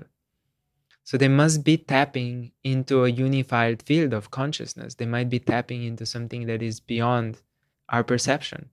So we know that exists. It's like 100 Monkeys effect, When I first read some of her books, it was just mind-blowing how undeniable it is right now. Because if my conscious mind, my monkey mind wants to start negating it, it actually becomes really difficult, because in a way, she's scientifically proving it. And I would definitely recommend that everyone at least looks into her work a little bit, because... Is there a book you recommend from her to start with? The Convoluted Universe is a good one. I think it has 3 volumes. Also, you can get it on Audible. You can listen to audiobooks. It's a much easier way to digest it. What was the craziest thing you learned from Dolores Cannon? Like, where you're like, holy shit, like that can't be true. Well, once you hear some of it, I think it all falls in the same category. I think it's just getting over the initial shock that everything we've been taught in school is just not correct. And once you get over that, you start asking yourself different types of questions. For example, what is in the center of the earth? Tell me. What's your theory on it? I don't know. I don't have a theory. But it's something that I've been asked these questions, and my response immediately was lava. Because that's what you've been taught. Because that's what I've been taught in school. And the guy who asked me the question asked, like, why do you think it's lava? And I was like, that's what I've been taught in school. As soon as I heard my response, I realized that's not what's there. Because nobody went there. Nobody knows. The same as we talk about extraterrestrials and life on other planets. Who's been there? Who knows? But isn't it true that they've done scientific work to figure out? Quite possibly. I think science is very limited. I think when we look at the human body in itself, when we talk about medicine, for example, I think science is so far behind traditions that have been doing it for thousands and thousands of years. Science is something that has been around for a few hundred years. And you've worked with many indigenous tribes in Peru, in Ecuador, in Colombia, and also the Brazilian tribe that you have been working for a year and a half. What kind of wisdom or knowledge do they have that Western civilization doesn't have access to? I'm just going to go slightly off topic to this question, and I'll just come back to it. There's this really fascinating thing when we look at the indigenous communities. In Mexico, Kukulkan is one of the gods, the feathered serpent, Quetzalcoatl. It's another one. When we look at Hindu tradition, and right now where we're doing the podcast in Bali, we can see a lot of Hindu depictions of different deities. And quite a lot of them look exactly the same. The 7 serpents over the top of the head is one depiction that can be seen in Aztec, in Mexico, in the pyramids. Also the pyramids, they exist in Mexico, they exist in Egypt, they exist in Asia. So there's a lot of very strong commonalities among different traditions that are really ancient. And then if we look at the systems that are overlooking, for example, the body, Ayurveda, from the Indian Vedas, from the scripts, which is the basis of yoga as well, they talk about body in a very specific way, and science is just barely starting to catch up with this. The same with Chinese medicine. Chinese medicine talks about meridians in the body, these energy channels. And when we look at Ayurveda, which comes from India, they talk about nadis, the 72,000 energy channels. So there's these commonalities that are very similar no matter which tradition we look at. For example, breath as well, working with breath work, pranayama in Hindu tradition, in Indian yoga, as well as Taoist breath from China, as well as Andean breathwork that's coming from the Andes in Peru and the Amazonian types of breathwork. They've all had these traditions for thousands and thousands of years. And science is just starting to prove the benefits of breathwork now, which it's a bit late. Doing for thousands of years now, yeah. We have the scientific basis to say. Because it's the wrong way to look at it. Well, not that there is right or wrong, but it's a very limited way to look at it. Because we're looking at, I need to prove that this is actually beneficial to me. How about instead of spending thousands and thousands or billions of dollars on trying to prove through studies, how about you just actually do it? How about instead of trying to prove what meditation does to your brain, you just go and meditate? And instead of trying to prove the benefits of breath work on the physical body, how about you just go and do it? That's why the science is never going to catch up to the ancient wisdom, because it's trying to write more books. We don't need more books. We need more experience. And this is what this ancient wisdom is from these traditional tribes. For example, Huniku in Kaxinawa, Yawanawa from Brazil, they sing prayers to spirits. And that's the way they hold ceremonies with the mother Ayahuasca.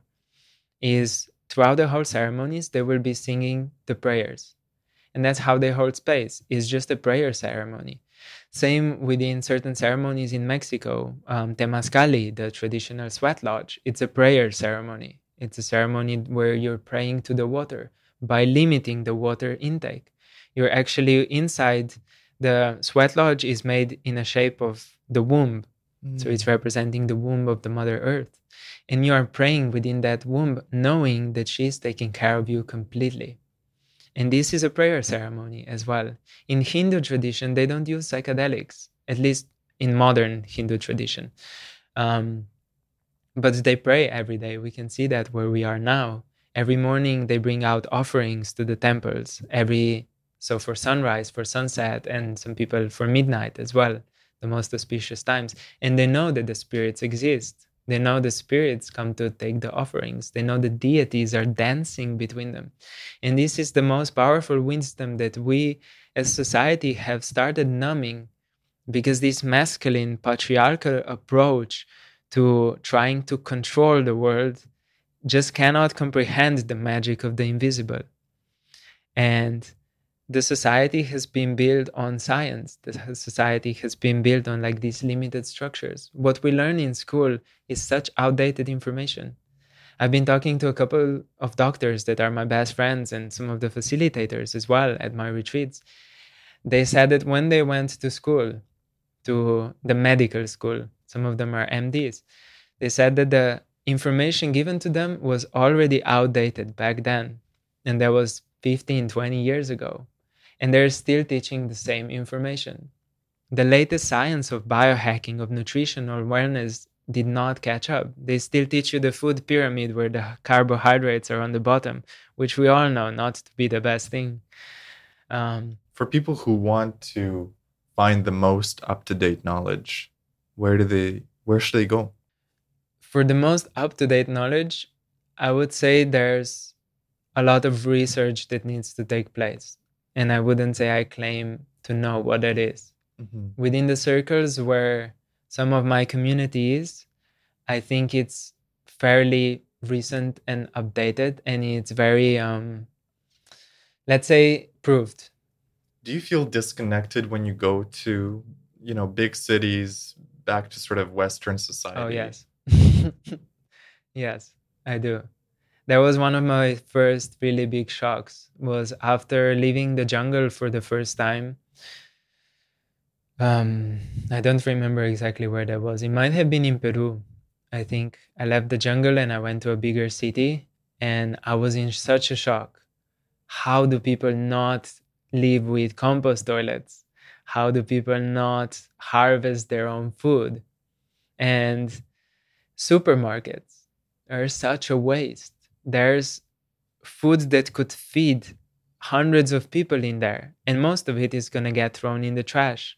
It's just mass produced, these kind of things. And then all the marketing and all the spending money on things that we don't need, new clothes or perfumes, they're toxic to the body. And then watching as well what people consume, for me, still becomes a shock. How are you still drinking alcohol? Have you not get the latest memo? Why are you eating sugar? It works like cocaine on your brain. I think addiction is part of it as well. Addiction is part of it. Numbing is part of it. The lack of information or the ignorance is part of it.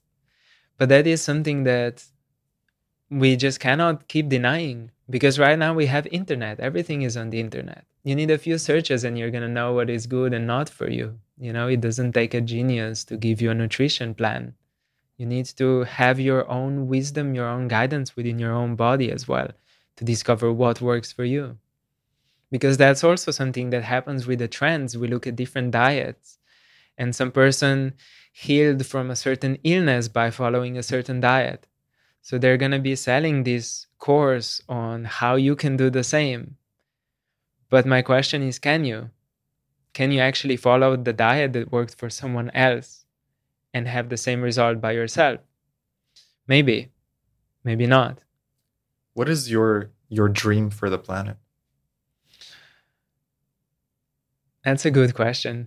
I don't think I have any dreams that I would want to specifically manifest. I think I'm allowing whatever needs to happen to come through. Do you have a dream of seeing these cities that are a bit disconnected from the natural world to come together with nature, for people to come together, for communities to come together? I want to say I would like to see that, but that would imply that I have personal desire to do that. I think it's all a part of a larger plan again. It's the divine intelligence that's guiding whatever way it goes to. So it's the trust that things are working out as they should be. I think everything is going to go in the direction where it needs to go. When the more we awaken to that understanding, the more we're going to follow our own personal discernment, our connection to the source, because that is the most important. And when we connect to the Mother Earth and when we connect to the source, we're going to be acting in the way that's in most integrity, with the way that is in the benefit of all. So when a mass awakens to that, I think it can create a huge change. But if the mass doesn't awaken to that, I think that's also a part of the divine plan. Our job for people who have started waking up to that already is that we spread it and we share it as much as we can. That's why some of our biggest projects, some of our visions within my community are just to spread it as much as we can.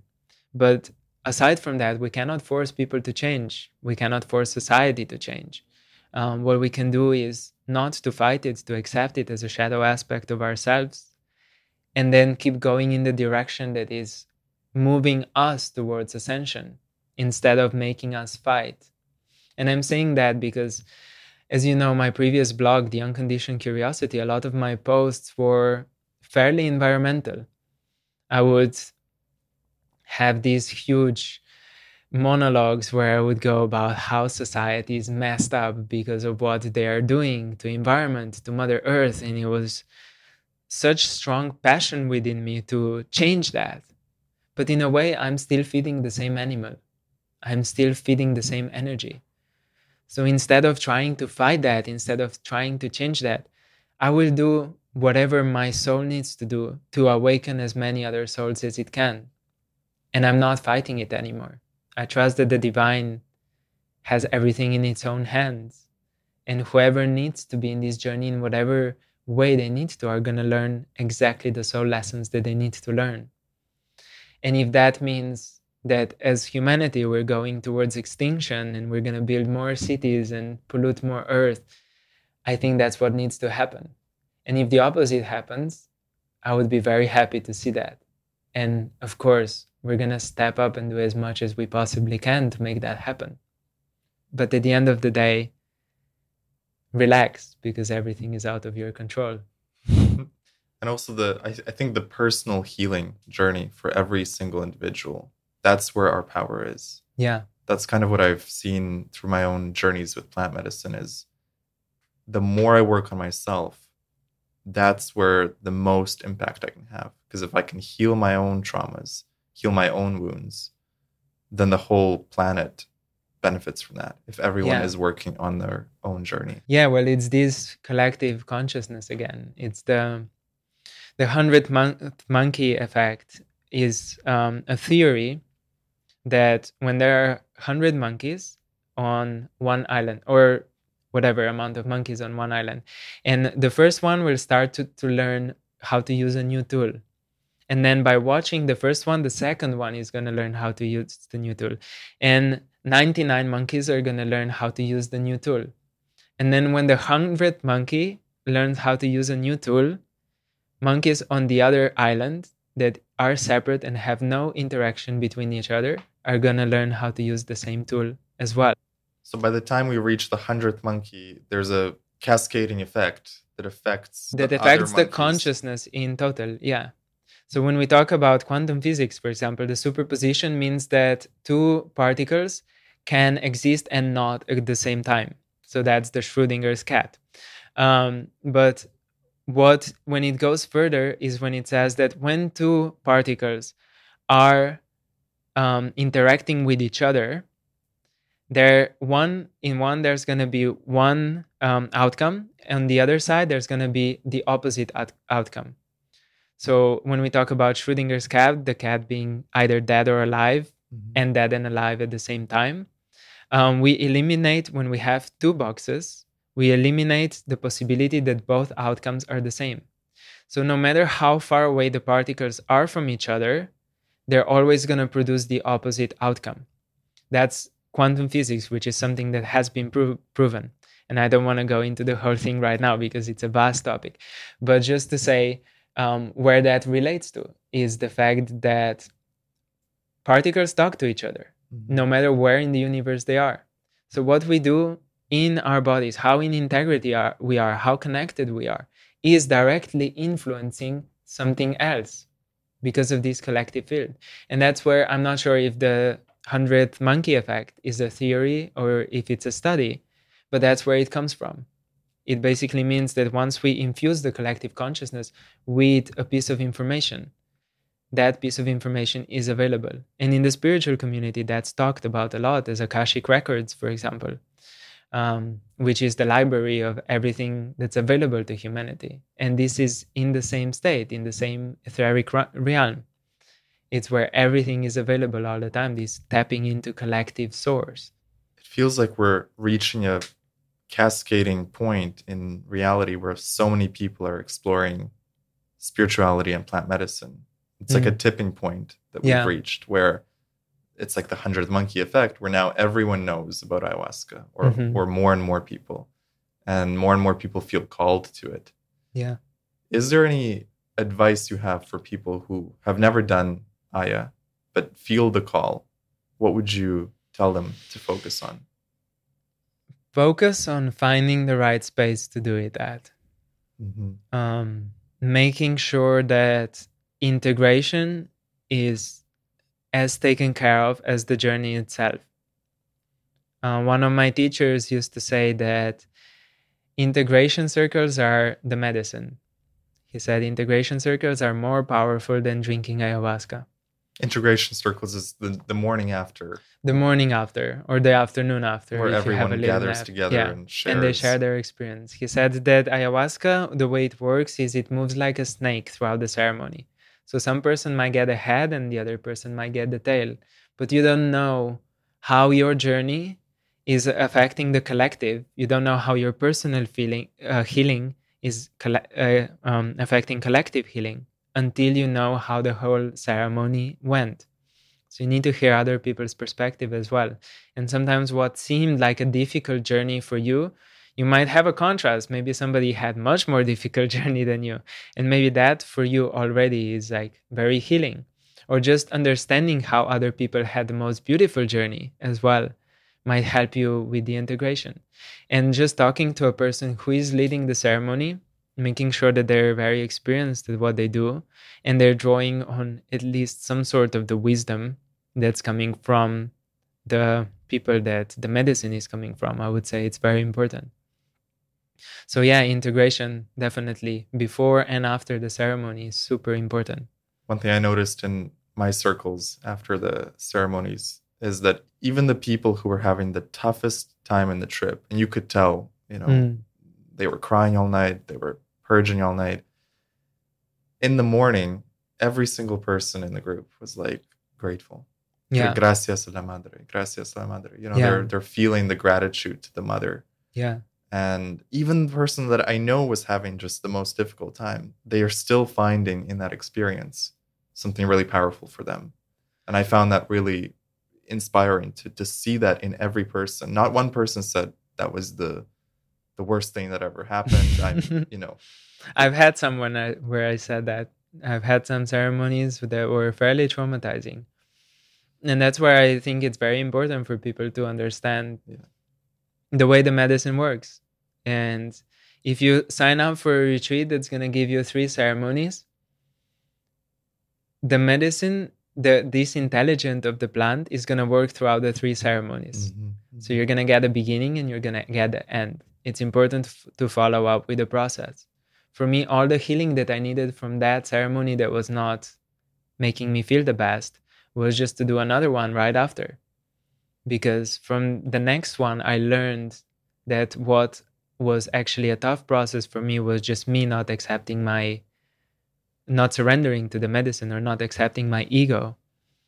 And that's why it's also like when you are coming from, let's say, the 3D matrix, when you are coming from, living in a box life, in a box apartment, in 9-to-5 job, when you come into these ceremonies, it's important that you are interacting with people that have been going through the process. That's why I mentioned integration. It's so important. If you have access to psychedelic integration specialist, that might be even better. We might think that's not necessary and I can handle it, and you probably can. But it's like going into the forest and going there with a flashlight. The flashlight is illuminating a direct path that you can see. Whereas if you go with just a light bulb, it's going to shine a little bit towards everywhere, but you're not really going to see the way. So some people that help you discover your intention, that help you integrate after, if you have this process, it's much more powerful than even doing 10 or 20 ceremonies that are not being integrated properly. So finding mentors, finding people who can help you integrate. Yeah. That's the key to not just doing the medicine for the sake of doing it, but to heal and learn from it. Exactly. Because we can also see that in our communities. You can always meet people that are just going back for it more and more because they are not able to get their homework, They're seeking something other than maybe what they came for initially. Yeah. And in my personal journey, I can say I haven't touched any psychedelics for 7 months now, which for me, coming from, doing it every day in the jungle of Peru, is quite a long time.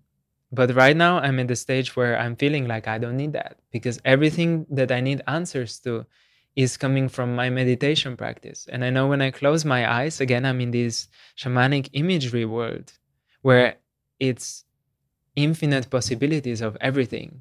And I know that what I'm experiencing here is just the shadow, the 3D shadow of the 4D world.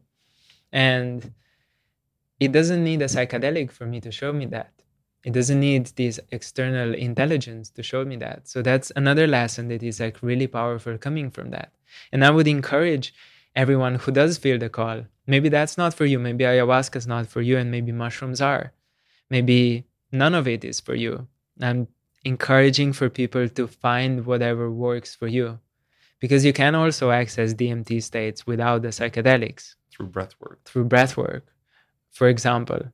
So tuning in to your gut and just feeling it out, seeing, is this for me? Is this not? Why am I called to it? What is my intention? Yeah, why am I even like considering doing it? Is it because everyone else has done it so far? Or is it the popular thing to do? It's a popular thing to do. It's trendy right now. Do I want to do it because it's trendy? Or is it something your soul wants you to do?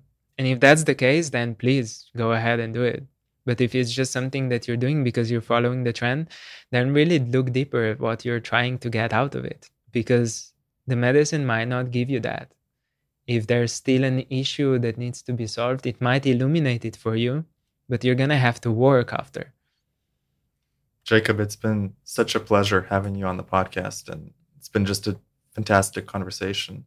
Is there something you'd like to leave the listeners with, some piece of advice on how they can either tune into themselves or to live an epic life? I would say there's so many things you can do. I'm literally just overwhelmed by your question, by thinking of everything I could say right now. Well, let me specify it. Yeah, like what is one thing that someone could do to live a more epic life?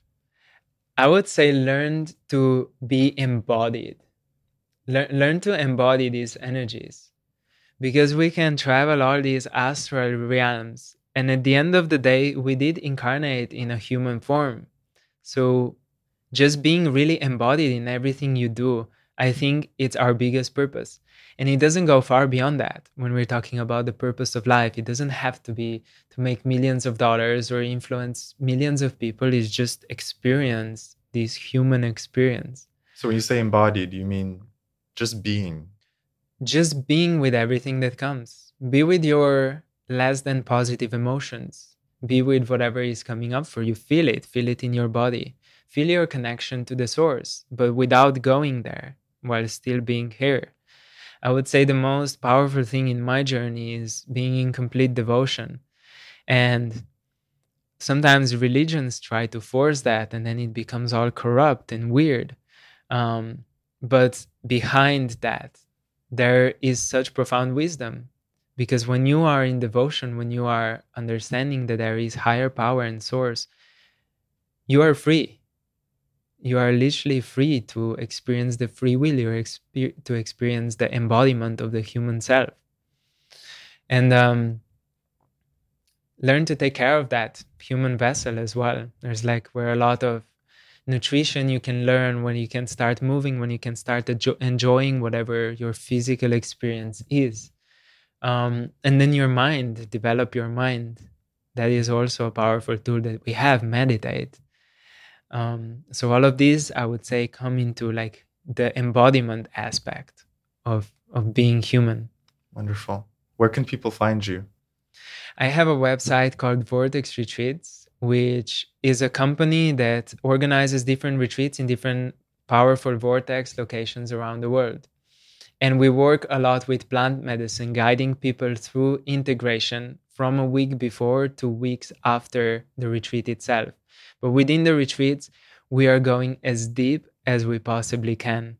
And I have some of the best facilitators working with crystal alchemy bowls, leading breathwork. I have some shamanic musicians that are guiding the medicine journeys. We have pre-written microdosing protocols that are going to help you break through everything that's holding you back, as well as EFT, emotional freedom technique, trauma releases, stuff like that. And if you want to see what we're offering, we have it on the page vortexretreats.com. And we're going to be moving around. So there's always a chance to go to the location that feels the best for you, but it's going to stay a strong group of facilitators that I know can really hold the space.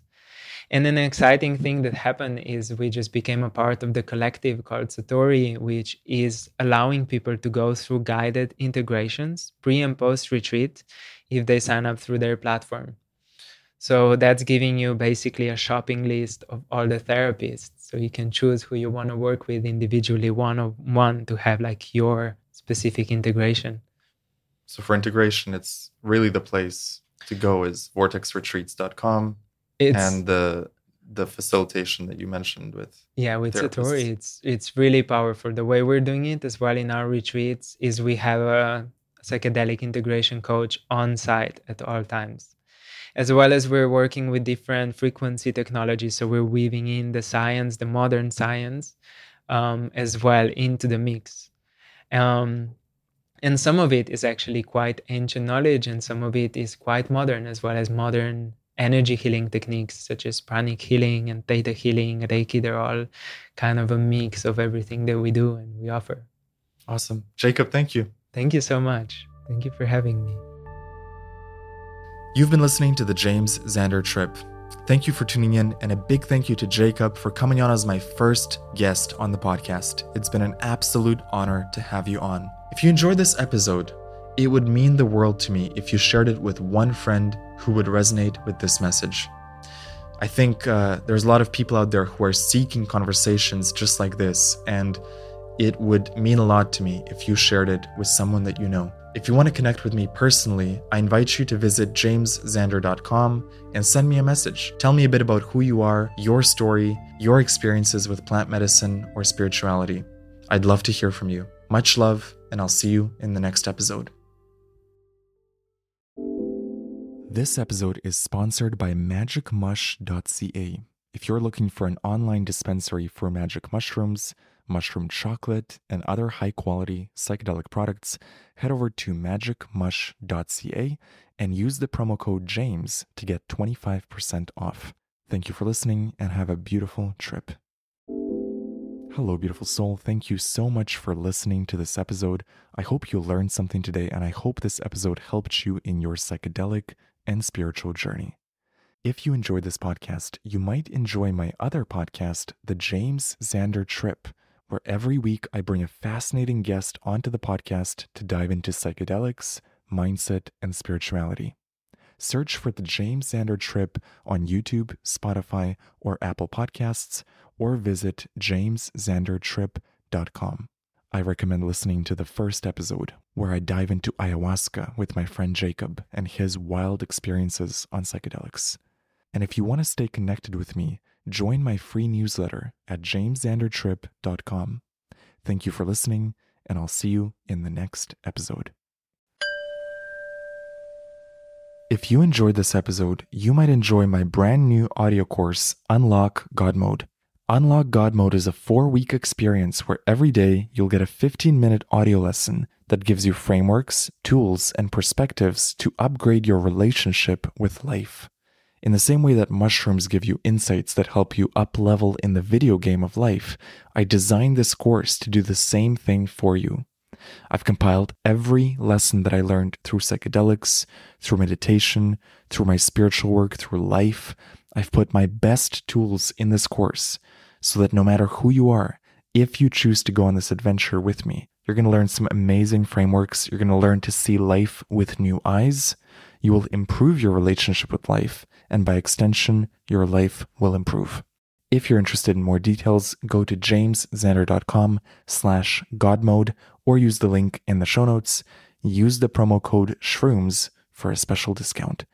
Thank you so much for listening to the podcast. I deeply appreciate you. feel free to reach out to me through my newsletter. Go to jameszander.com to sign up. I'd love to connect.